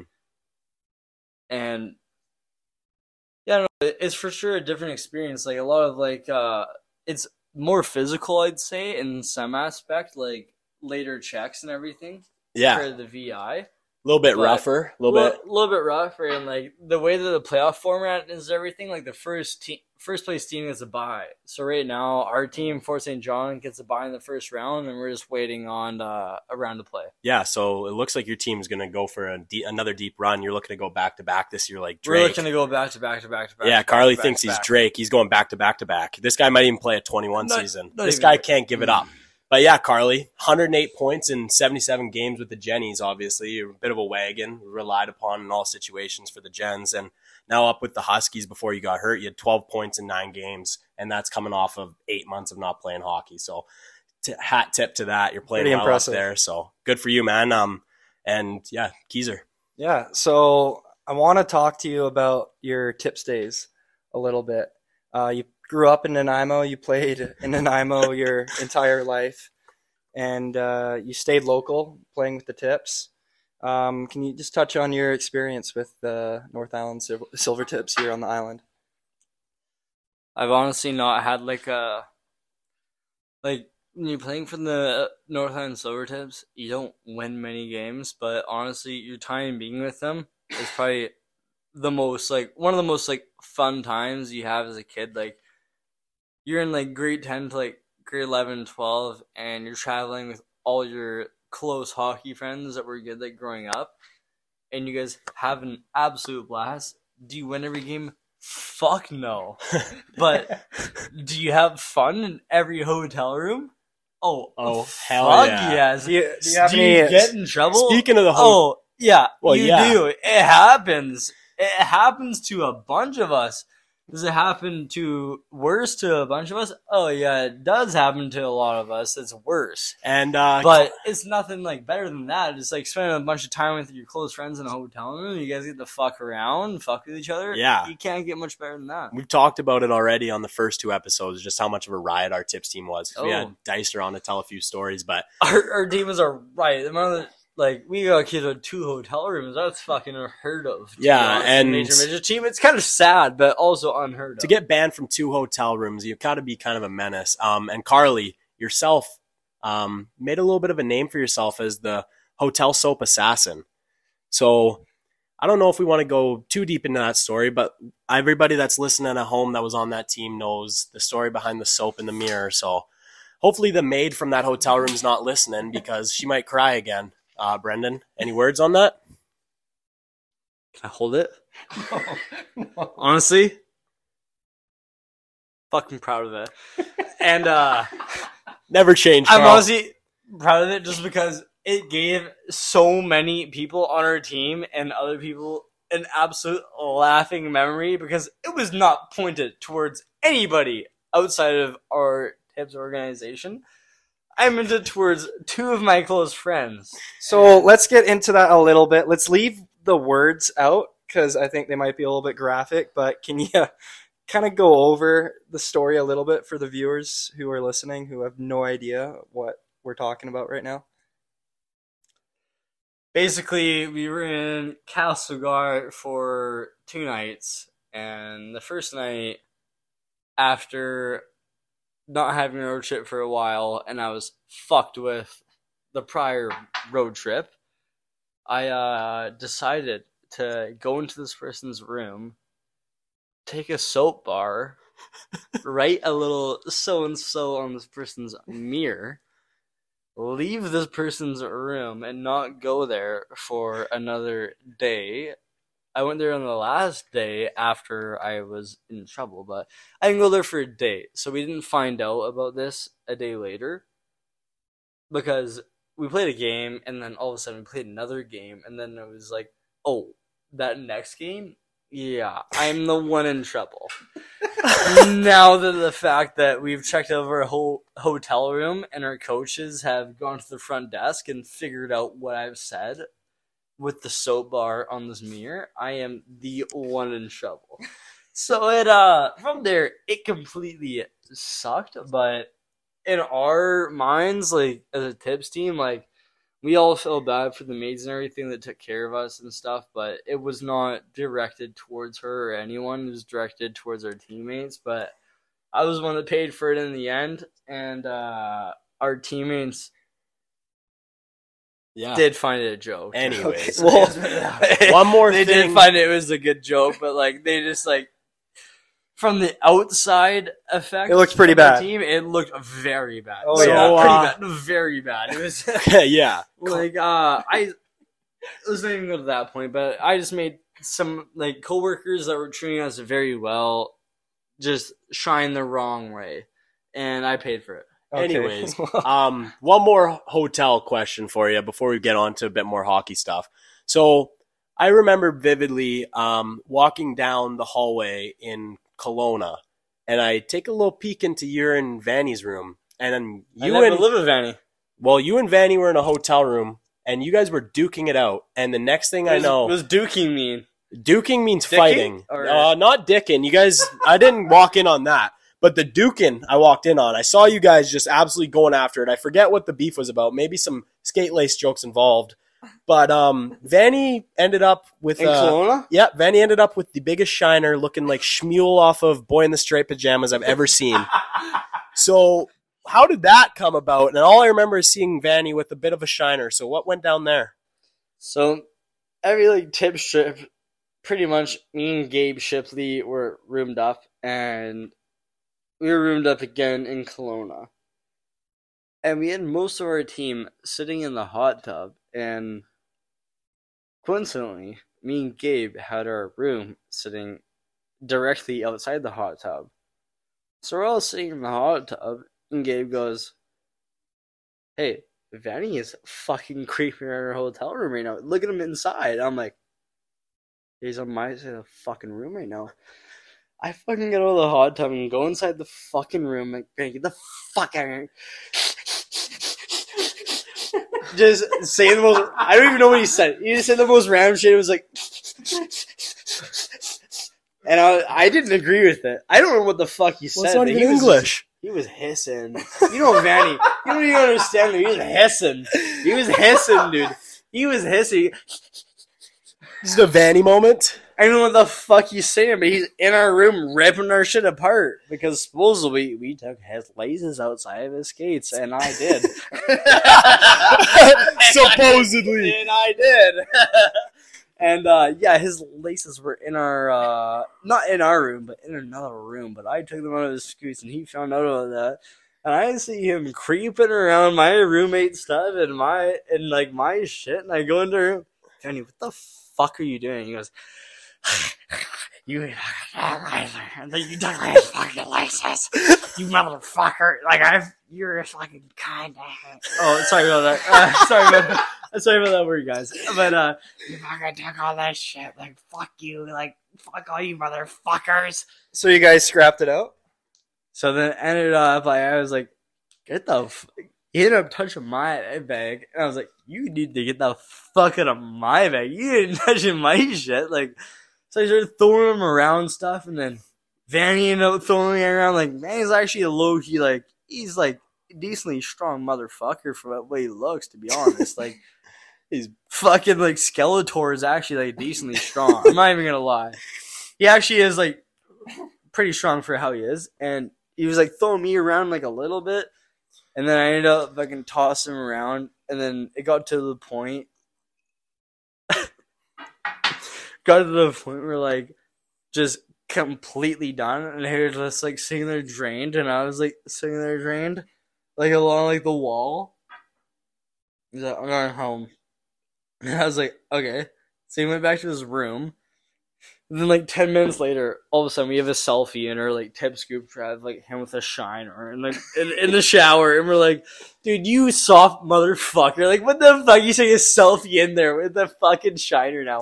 Are you fucked? Like, so many others, like, Gabe could have sent one in with a little fucking bruise, like, right there. But no, you go in there with some of that shiner, while you have a shaved head from the other day. He buzzed his head the day prior, or that same exact day. I can't remember, but it might have been the same exact day. You remember that though, Dice. You remember he shaved his head like the day after or the day of or the same day. Yeah. Boy in the striped pajamas, dude. And he became the boy in the straight pajamas. Like, honestly, as Brady Vanner, a smart move would have just been like get right into Netflix there and just become like the boy in the straight pajamas instead of the boy in the Nanaimo pajamas. Okay, I think we'll move on. Yeah, enough of the hotels before it gets a little bit too crazy. So with tips, obviously you played against some pretty good teams. We asked Dicer and also Brain Ross last week about some good players that they played against. Do you remember any players that stood out to you that you played against in Major Midget? Yeah, for sure. There's quite a few players that actually stuck out towards me in Major Midget. Like, playing against OKR, a lot of guys would have said Zach Funk stood out. Yeah. But in my opinion, their youngest player on their team stood out to me, and that was Tyson Jugnoth. Yeah. And he kind of run their point the whole time we played against them. Like, he was the youngest kid on their team, and he was so shifty and moved the puck better than anyone. Mm-hmm. So he was like a young you. No. He was way better than. And well, look at him now. He's signed by Seattle. He drafted the NHL. Well, you look great too right now. Like you could be in an NHL locker room right now. You haven't seen me play up north, dude. I have lost everything of speed. I am only smarts and shot. Well, your 12 points in 9 games says otherwise. I am only smarts and shot. I don't know how to move out there. I just waddle. I'm like. Oh my god. Anyways, but other than him and MML, I would say there's some studs out there. I would say honestly, Majtovic. Yeah. Majtovic was like, everyone thought Majtovic was like so overrated, but he wasn't great when we played against him, but he just worked really hard. Yeah. You look at him today. He's a second round NHL draft pick. Yeah. So everybody kind of knows you as like the standout D-man in the VI, like story guy, room guy, just a stud that like a lot of the games put the boys on their back on the point and scored some big goals for us. But before you played for the Gens, you were actually a league above. You were playing in the B show for the Clippers during the pod season. That's right. And yeah, so how was playing with the Clippers? I know it was short-lived, but tell us a little bit about what it was like with the Clippers, and then kind of go into what made you transition into coming to the Gens and what kind of sold you into coming over and playing with like Big Bad Boyles and all the guys in Oceanside. What changed your mind and made you decide you wanted to come play for the Gens? My time there is very short-lived. And you played 19 games. Like 19 games isn't. You played a couple. You were there longer than any of us, man. Yeah, so I was there for like a total of like a third of a season. December to like, what's the second month after November or the next one? Dude. what is that, November or October? After December? October. After December. Wait, what? It was one of those 2 months. You know what? You guys just need to shut the fuck up. I either quit in November or October. It wasn't September, but one of those months. But it was very short-lived. So what made you decide to come play for the Gens in the VI and take your talents to a much faster league? Yeah. So I played for the Clippers like while I was 17, and then from there in the main camp of my 18-year-old year, I hurt my AC joint in my shoulder and was sidelined for a while. And after just like practicing at the Clippers a whole bunch and everything, they were like, hey, like, do you want to go play 5 junior B games before you like come back to us and everything, get back into shape? And I was like, hell yeah. And they were like, how about you guys go to Campbell River or Victoria? And I was like, well, I'm only playing 5 games. Like, can I just stay in town? And they're like, yeah, that's fine. I was like, can I play with the Generals? And they're like, yeah, that's fine. I was like, okay, sweet. I'm going to go play with all my friends, like close friends growing up with. I was like, this is me fucking sweet. Like, I've been so jealous of like fucking Evan and Brady and shit, just like playing there and like going out after and like partying together and shit, like hearing all this. And I was like, fucking rights. I'm gonna go play with the Generals for 5 games. Yeah. So at that point, you were more just like, I want to live a bit more of the junior lifestyle than the It junior wasn't play. even like before like going into like playing those games. I was like, fuck yeah! Like I'm back to like I'm gonna go play with like my like good friends for a bit, and then I'm gonna be right back to just like to the grind. Yeah. And then I went and played those games and everything, and like I ended up playing with like people like I grew up with like Trey Boylan, who was like a very close family friend growing up with, and like Brett Arnett and like other kids. Like I met like Carter Johnson and a ton of other people just playing those 5 games, and I was like, fuck. Like I honestly realized that I was like, I don't really give a fuck about hockey. And I don't care how far I go. I just care about playing with my friends. And from that point, I pretty much went to my parents and was like, hey, I don't care about hockey. Like, I just want to play with my friends. And they're like, you sure about that? Because we paid so much over the years. And I was like, honestly, guys, I am so sorry that you guys paid so much over the years. I don't give a fuck about hockey, to be completely said. I just love my friends and everything and playing with them. And they were like, they got to the point where they're like, you know what, we understand that and everything. It's a cool group that you guys have. I ended up going to play in Oceanside. From there, it just became The life. 2 of the most fun years I've ever played in hockey and the life. Yeah. And I can't complain anything what I've like made like decisions wise. Like I honestly don't give a fuck that I ever quit junior A. People might look at me and be like, that dude's an idiot. Could have been something. Fuck you. Yeah. Fuck you. You heard it here first, folks. I don't give a fuck you. fuck if you Carly doesn't care about the haters. And he's fuck if you played D1. You can go old shitter and find the same girl there. There it is. That's all that matters, man. Yeah. They don't ask. Yeah, you can find the same girl, old shitter. She might So not be as hot, but They don't ask how. fuck. They just so ask how many. you're talking about talking about coming over to the Gens for those first couple of games, and obviously seeing a bunch of your buddies like Obi, Boyles, a bunch of other guys that you played hockey with, Vanny. Was it pretty quick for you to see the culture and how close the room was? Even the guys that you didn't play hockey with growing up, to seeing how everybody came together and how kind of tight-knit the group was? It was like instantly, just like you already know like all the guys coming into it, but like there's not many like times you walk into a dressing room and you already have a smile on your face. Yeah.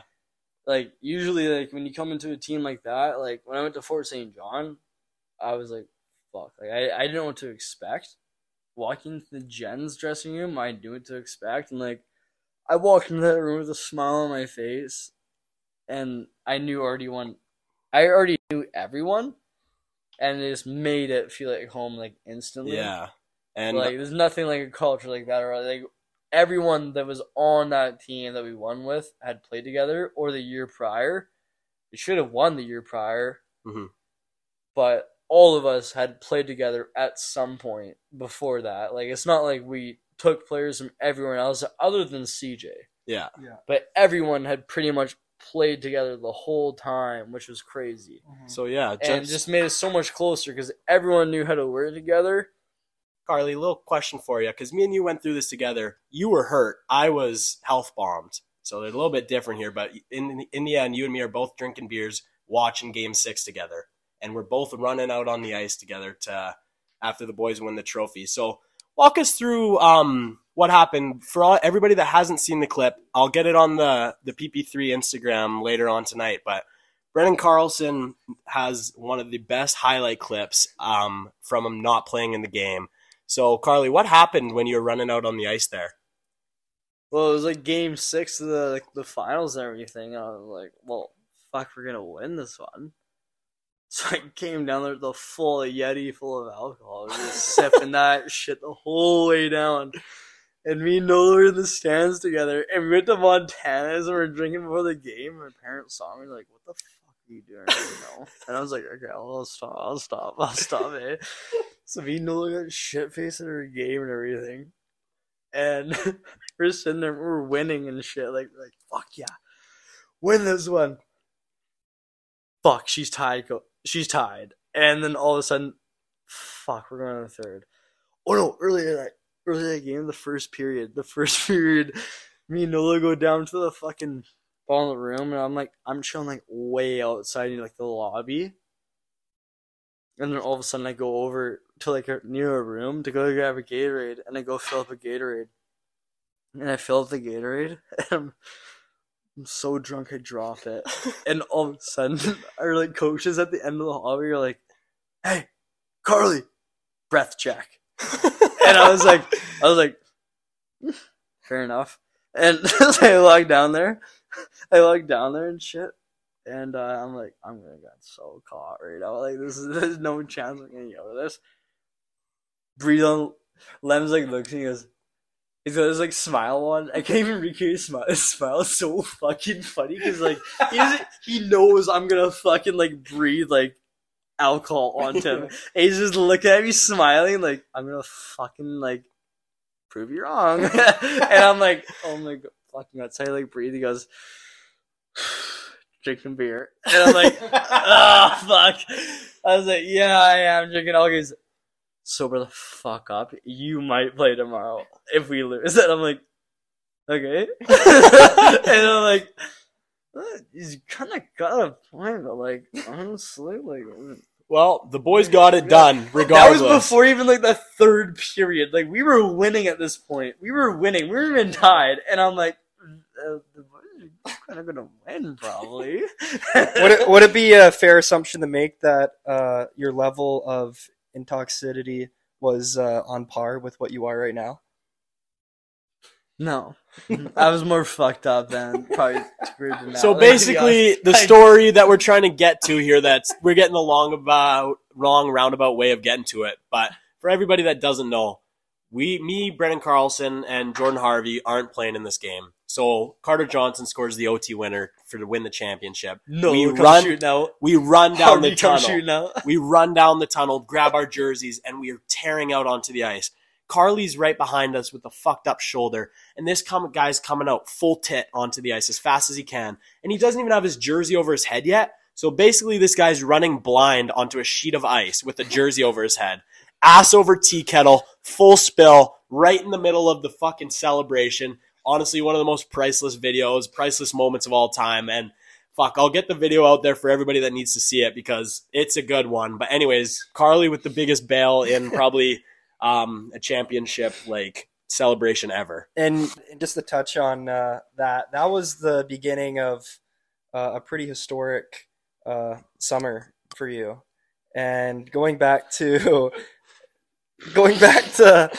last summer, you kind of went on a binge after we lost in the finals as well. So you went to the Grant Gilbertson tournament a couple months later. Can you touch on that tournament and how you played? Yeah, like I went to that tournament. I went to it. And oh fuck! My mom told me she's gonna watch this too. My mom told me she's gonna watch. Hey, I think if your mom's gotten up to this point, then she's already probably not pretty happy. Mom, I played maybe maximum 6 shifts that fucking tournament. I played like 2 games maybe, Mom, and I got healthy scratch last game. But I fucking didn't play it all, basically. I played 1 game, and I hung out with a bunch of my friends. I think we got down to the bottom of that. So, friend of the podcast and somebody that's always kind of sitting in and a big part of it as well, Evan Dice here has something he wants to chime in on this whole situation. Yeah, Carly, I just wanted to ask you to walk through the process on how your team was out on the ice playing a game and how you ended up in the dressing room spreading Nutella and peanut butter all over your chest. Oh my. So I'll chime in on this. Before you talk, I'll let you process that a little bit. I got a text from one of the coaches of that team that night. So their final game, I guess the boys were losing, not playing great. So the coach got kicked out of the game for yelling or whatever. So they're like, oh, fuck this. So walk over to the dressing room, and they walk in, and they hear the shower's on. So they go into the shower, and they see you laying down in the shower covered in peanut butter. Like head to toe. Covered in peanut butter. Laying down in the shower. So, please explain yourself. Dude, like, sometimes you show up on, like, a Saturday evening at the Peninsula Ice Center, Panorama, whatever you call it. Show up there on, like, a good, like, Saturday morning, and, honestly, what you have planned in your head, just, like, it just doesn't go the correct way. Some things don't go to plan. No. It just doesn't go the. But you ran over in your head. You're thinking of all this all day. You're like, fuck, this would be so sick. And all of a sudden you show up and it just doesn't go the correct way. And then you fucking wake up in the morning like, there's peanut butter on my dick at one point and balls and shit and all over my tits and everything. It's like, what the fuck? Like, I was covered in peanut butter at one point. Like, are you fucking kidding me? Like, I was covered in peanut butter Nutella. Like, really, was I that fucking passed out in the dressing room that I was covered in fucking, like, a condiment at this point? Like, you can pretty much call it mustard. Like, it's pretty much fucking, like, mustard. Yeah. Like, peanut butter is pretty much mustard to, like, what do you call jam? What, like, dude? it's pretty much What, dude? Okay. What do you mean? It's like the fucking breakfast condiment to, like, fucking ketchup almost. Like peanut butter, I'd say. Like, jam's like number one. I'd say peanut butter is second. And then, like, ketchup's one. Oh, so you're saying ketchup's one and then I say ketchup's one and mustard. You guys are two stupid motherfuckers. I know. You guys are actually two brainless motherfuckers laughing at me. You guys don't understand shit. I'm actually saying something fucking true right now.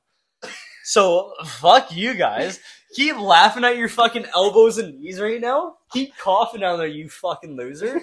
I'm actually saying some real shit.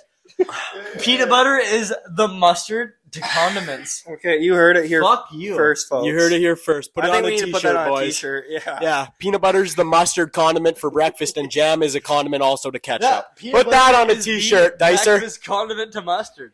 Okay, before we get too thrown away, we want to thank you for coming on, Carly. I think we covered everything. Yeah, I mean, obviously we got lots more stories about you, and you're going to have to do a duo episode with Dicer here and when we're not in such a time crunch. But yeah, we appreciate you coming on, dude. It's always a fucking pleasure, and we're glad to see you home and spend some time with you, dude. So, yeah, man, it's been fun. So, you have anything else you want to say before we end this off? Yeah, I want to thank you guys for having me on. I want to thank Jesus Christ for guiding me through my whole life. And, yeah, I appreciate everything you guys have done for me. Thanks, Carly.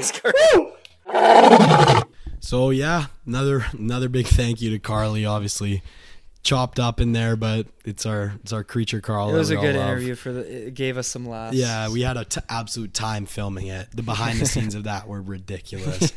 But man, that's Carly, and we'll get him on sober one time. Yeah, give you guys a real treat. So yeah, wrapping up this podcast. I know it's a long one, so we hope you're still sticking with us here close to the 2-hour mark, but we just want to get back to our roots here. VIJHL playoff time right around the corner. The matchups are set. In the north, we see the top seed, the league division champions, the Campbell River Storm, taking on the Carey Park Islanders crossing over from the south. Absolute showdown. We know Carey Park can play in the playoffs. I've said it all along. Then we see our boys, the Oceanside General, our OGs over there. They're taking on the Comox Valley Glacier Kings in the 2-3 matchup. So Oceanside finishing third in the north and Comox finishing second. So that's going to be another dogfight. We've done it ourselves. We went to 7 with those guys, and it went down to the wire. I think it was 2-0 final with an empty netter or something along those lines, 3-1 maybe. Yeah. Dogfight to the end with those guys. That's a playoff team as well. But Oceanside's got coming off a championship, so you never know with them. And then over in the South, we got the 1 and 4 seed, the Victoria Cougars, once again dominating the South, led by Ben Brandt, Kieran Strange, Cal Nagy, and the like. Those guys dominated this year, and they're making a serious run for their last year. A lot of big-name 20s on that team, and they're taking their talents to Peninsula, where they face off against the Panthers. To me, this is going to be... It really should be, on paper, the Cougars series. Mm-hmm. But you never know in the playoffs. Cougars have been upset the last 2 years in the first round. They got a couple guys injured, too. Dominating the regular season, the Cougars have been knocked off in the first round the last 2 years. So maybe it's a revenge tour. Maybe that's their Peninsula thing. knows how to win, too. They do. 2 years ago with us in the finals when they won it. Well coached. Yeah, they're well coached. They got good systems. You can't count them out. No. But... yeah, going on to the 2-3 series, we got the Predators, who have locked and loaded with some big guys. They brought in Graham Bart, they brought in Rosenblood, Crawford, some big names. So Sanych is loaded up and looking for a run. And a team that's really surprising this year with a lot of big guys like coming up and stepping up. Kobe Knowles just leading the way. West Shore Wolves, the 2-3 matchup over there. This series, I think, is going to be another fun one to watch. I love the matchups this year. Mm-hmm. They can all go anyway. But yeah, man, what do you think about it? What do you think about these series? What are your takes? I know I haven't paid too much attention to the South, but I know it's been really close, and I know their division has been a lot more competitive than the North, which has been a common trend the last couple of years. So I'm really excited to see the Cougars Peninsula series. That's gonna be a good one. And then the North, I think we're watching like VI finals matchup with the Campbell River Storm and the Kerry Park Islanders. I would have loved to see that. We might have to make a trip to go watch a game. That's gonna be an absolute dogfight. I know Campbell River I heard supposedly didn't want to play Kerry Park in the playoffs, so I think Kerry Park's coming in with a little bit of a psychological edge, but Campbell, they got some really good, skillful players. And same do with Kerry Park this year. They got two of our Gens boys, Parker and Finley Klippenstein, on their team who have been great. Parker's unreal. Parker stepped up into huge good friend of the roles. podcast, has stepped up into a big role. He's a player that I'm sure the Oceanside Generals would have loved to have, and they're probably kicking at themselves letting him go. Wishing they had Clippy for this playoff run. That guy's an absolute he's a playoff player. Performer. Yeah, he's built for it, man. He's a chippy player who's going to get under the edge of those Campbell River players. Run head first through a brick wall for his team. Even if it's not the Gens, he's going to be absolutely going to war up in Kerry Park. And I think just the physical advantage that Kerry Park has, it's going to give them an edge, man. And I've been saying this for a while. Kerry Park, man, they look scary. They're my dark horse on paper. They're my underdog pick to win it all this year, and I think they can shock a lot of teams just by how gritty they are, and they're a deep team as well with some goaltending. So I think Kerry Park shocks the Storm in the first round. I agree. I think KP has a real good shot to win these playoffs. Who's your pick out of the South? The South? Yeah. It's a complete toss-up. All I'm saying is it's not going to be Peninsula. If I had to choose a team, I'd like to... You think Peninsula's out of it? I think Peninsula's not in this race. Really? I think you think West Shore's got more of a chance? I think West Shore has a far better chance than Peninsula does this year. I think that the team to beat out of the South this year is the Victoria Cougars. They're just so loaded, man. They have unbelievable players. Ben Brandt almost broke 100. This is before he's played his last game, so I don't know if he did or not, but 99 points last time I checked, and it's no easy feat. So Victoria Cougars wagon over there. That's my pick out of the South. Yeah, they've constantly been a good regular season team, but the last 2 years they've struggled a bit in the playoffs. So we'll see if they can step it up and bring it all together here for a playoff run. And I got to talk about the Jennies a bit. Both of our former teams. They got a good matchup here against the Comox Glacier Kings. The Glacier Kings play a fuck you game. They love to get under your skin. That barn's going to be rocking too. Like we were talking to Tyler Gyori in the interview. It's not an easy barn to play in, and they got these Mount Washington freaks over there doing cheers and stuff. So atmosphere is going to be rocking. But the Jennies, they're coached well with Dan Lemon and Crates and who's their new assistant coach? Parker. Yeah, we've been a consistent playoff team. We've shown that we can get it done in the playoffs, and they still got their big boys. JT's gonna be back after game 3, which that's after a big game two. Yeah. Sorry, he's gonna be back for game 3. Yeah, and they'll need him. That's a player that you need to have going if you want to win the series. And obviously you got Vanny and Pose on the back end, and Cookie's locked down back there too. They got a good veteran presence still on their team. So 6 20-year-olds that are defending champions. Yeah, I think it's going to be a 7-game series. It's going to come down right to the wire. All the way. I think both the North series are going to come down to the 7. Yeah. Give me Kerry Park in 7, and who you got in 7? You got the Jennies? Oh yeah, you got it. It's the Gens. It's the Jennies. I got Jennies in that series. I can't wait to be pumping in the beer. We're gonna be boots on the ground for a couple games there. So, if the Jennies boys are listening to this, let's roll, baby. Let's roll. Let's roll. Fucking love you, boys. So moving along. That was a good little VI segment. I like doing that. So I think every week from here on out during these playoffs, we'll keep a little tab on them, and at the end of the podcast, we'll talk about the playoff rounds that are going on and how the teams are doing. So yeah. So to close things off, I just want to wish my dad a happy birthday real quick. It's Mr. Keogh's birthday this Saturday. So Pops, if you're listening, happy birthday. Love you. I just had to throw that in there. Yeah, and while we're at it, I just wanted to say thank you to everybody that's made my time in the VI such a blast. All the boys on the Gens teams in the past, all the guys from Nanaimo this year. Love all you guys like brothers. It's been a special time for me in life, and hope the Gens can get it done again this year. And one final thing, VIJHL, find some new fucking refs. Going out with a boom. I love it. Okay. We'll catch you guys next week. Bye.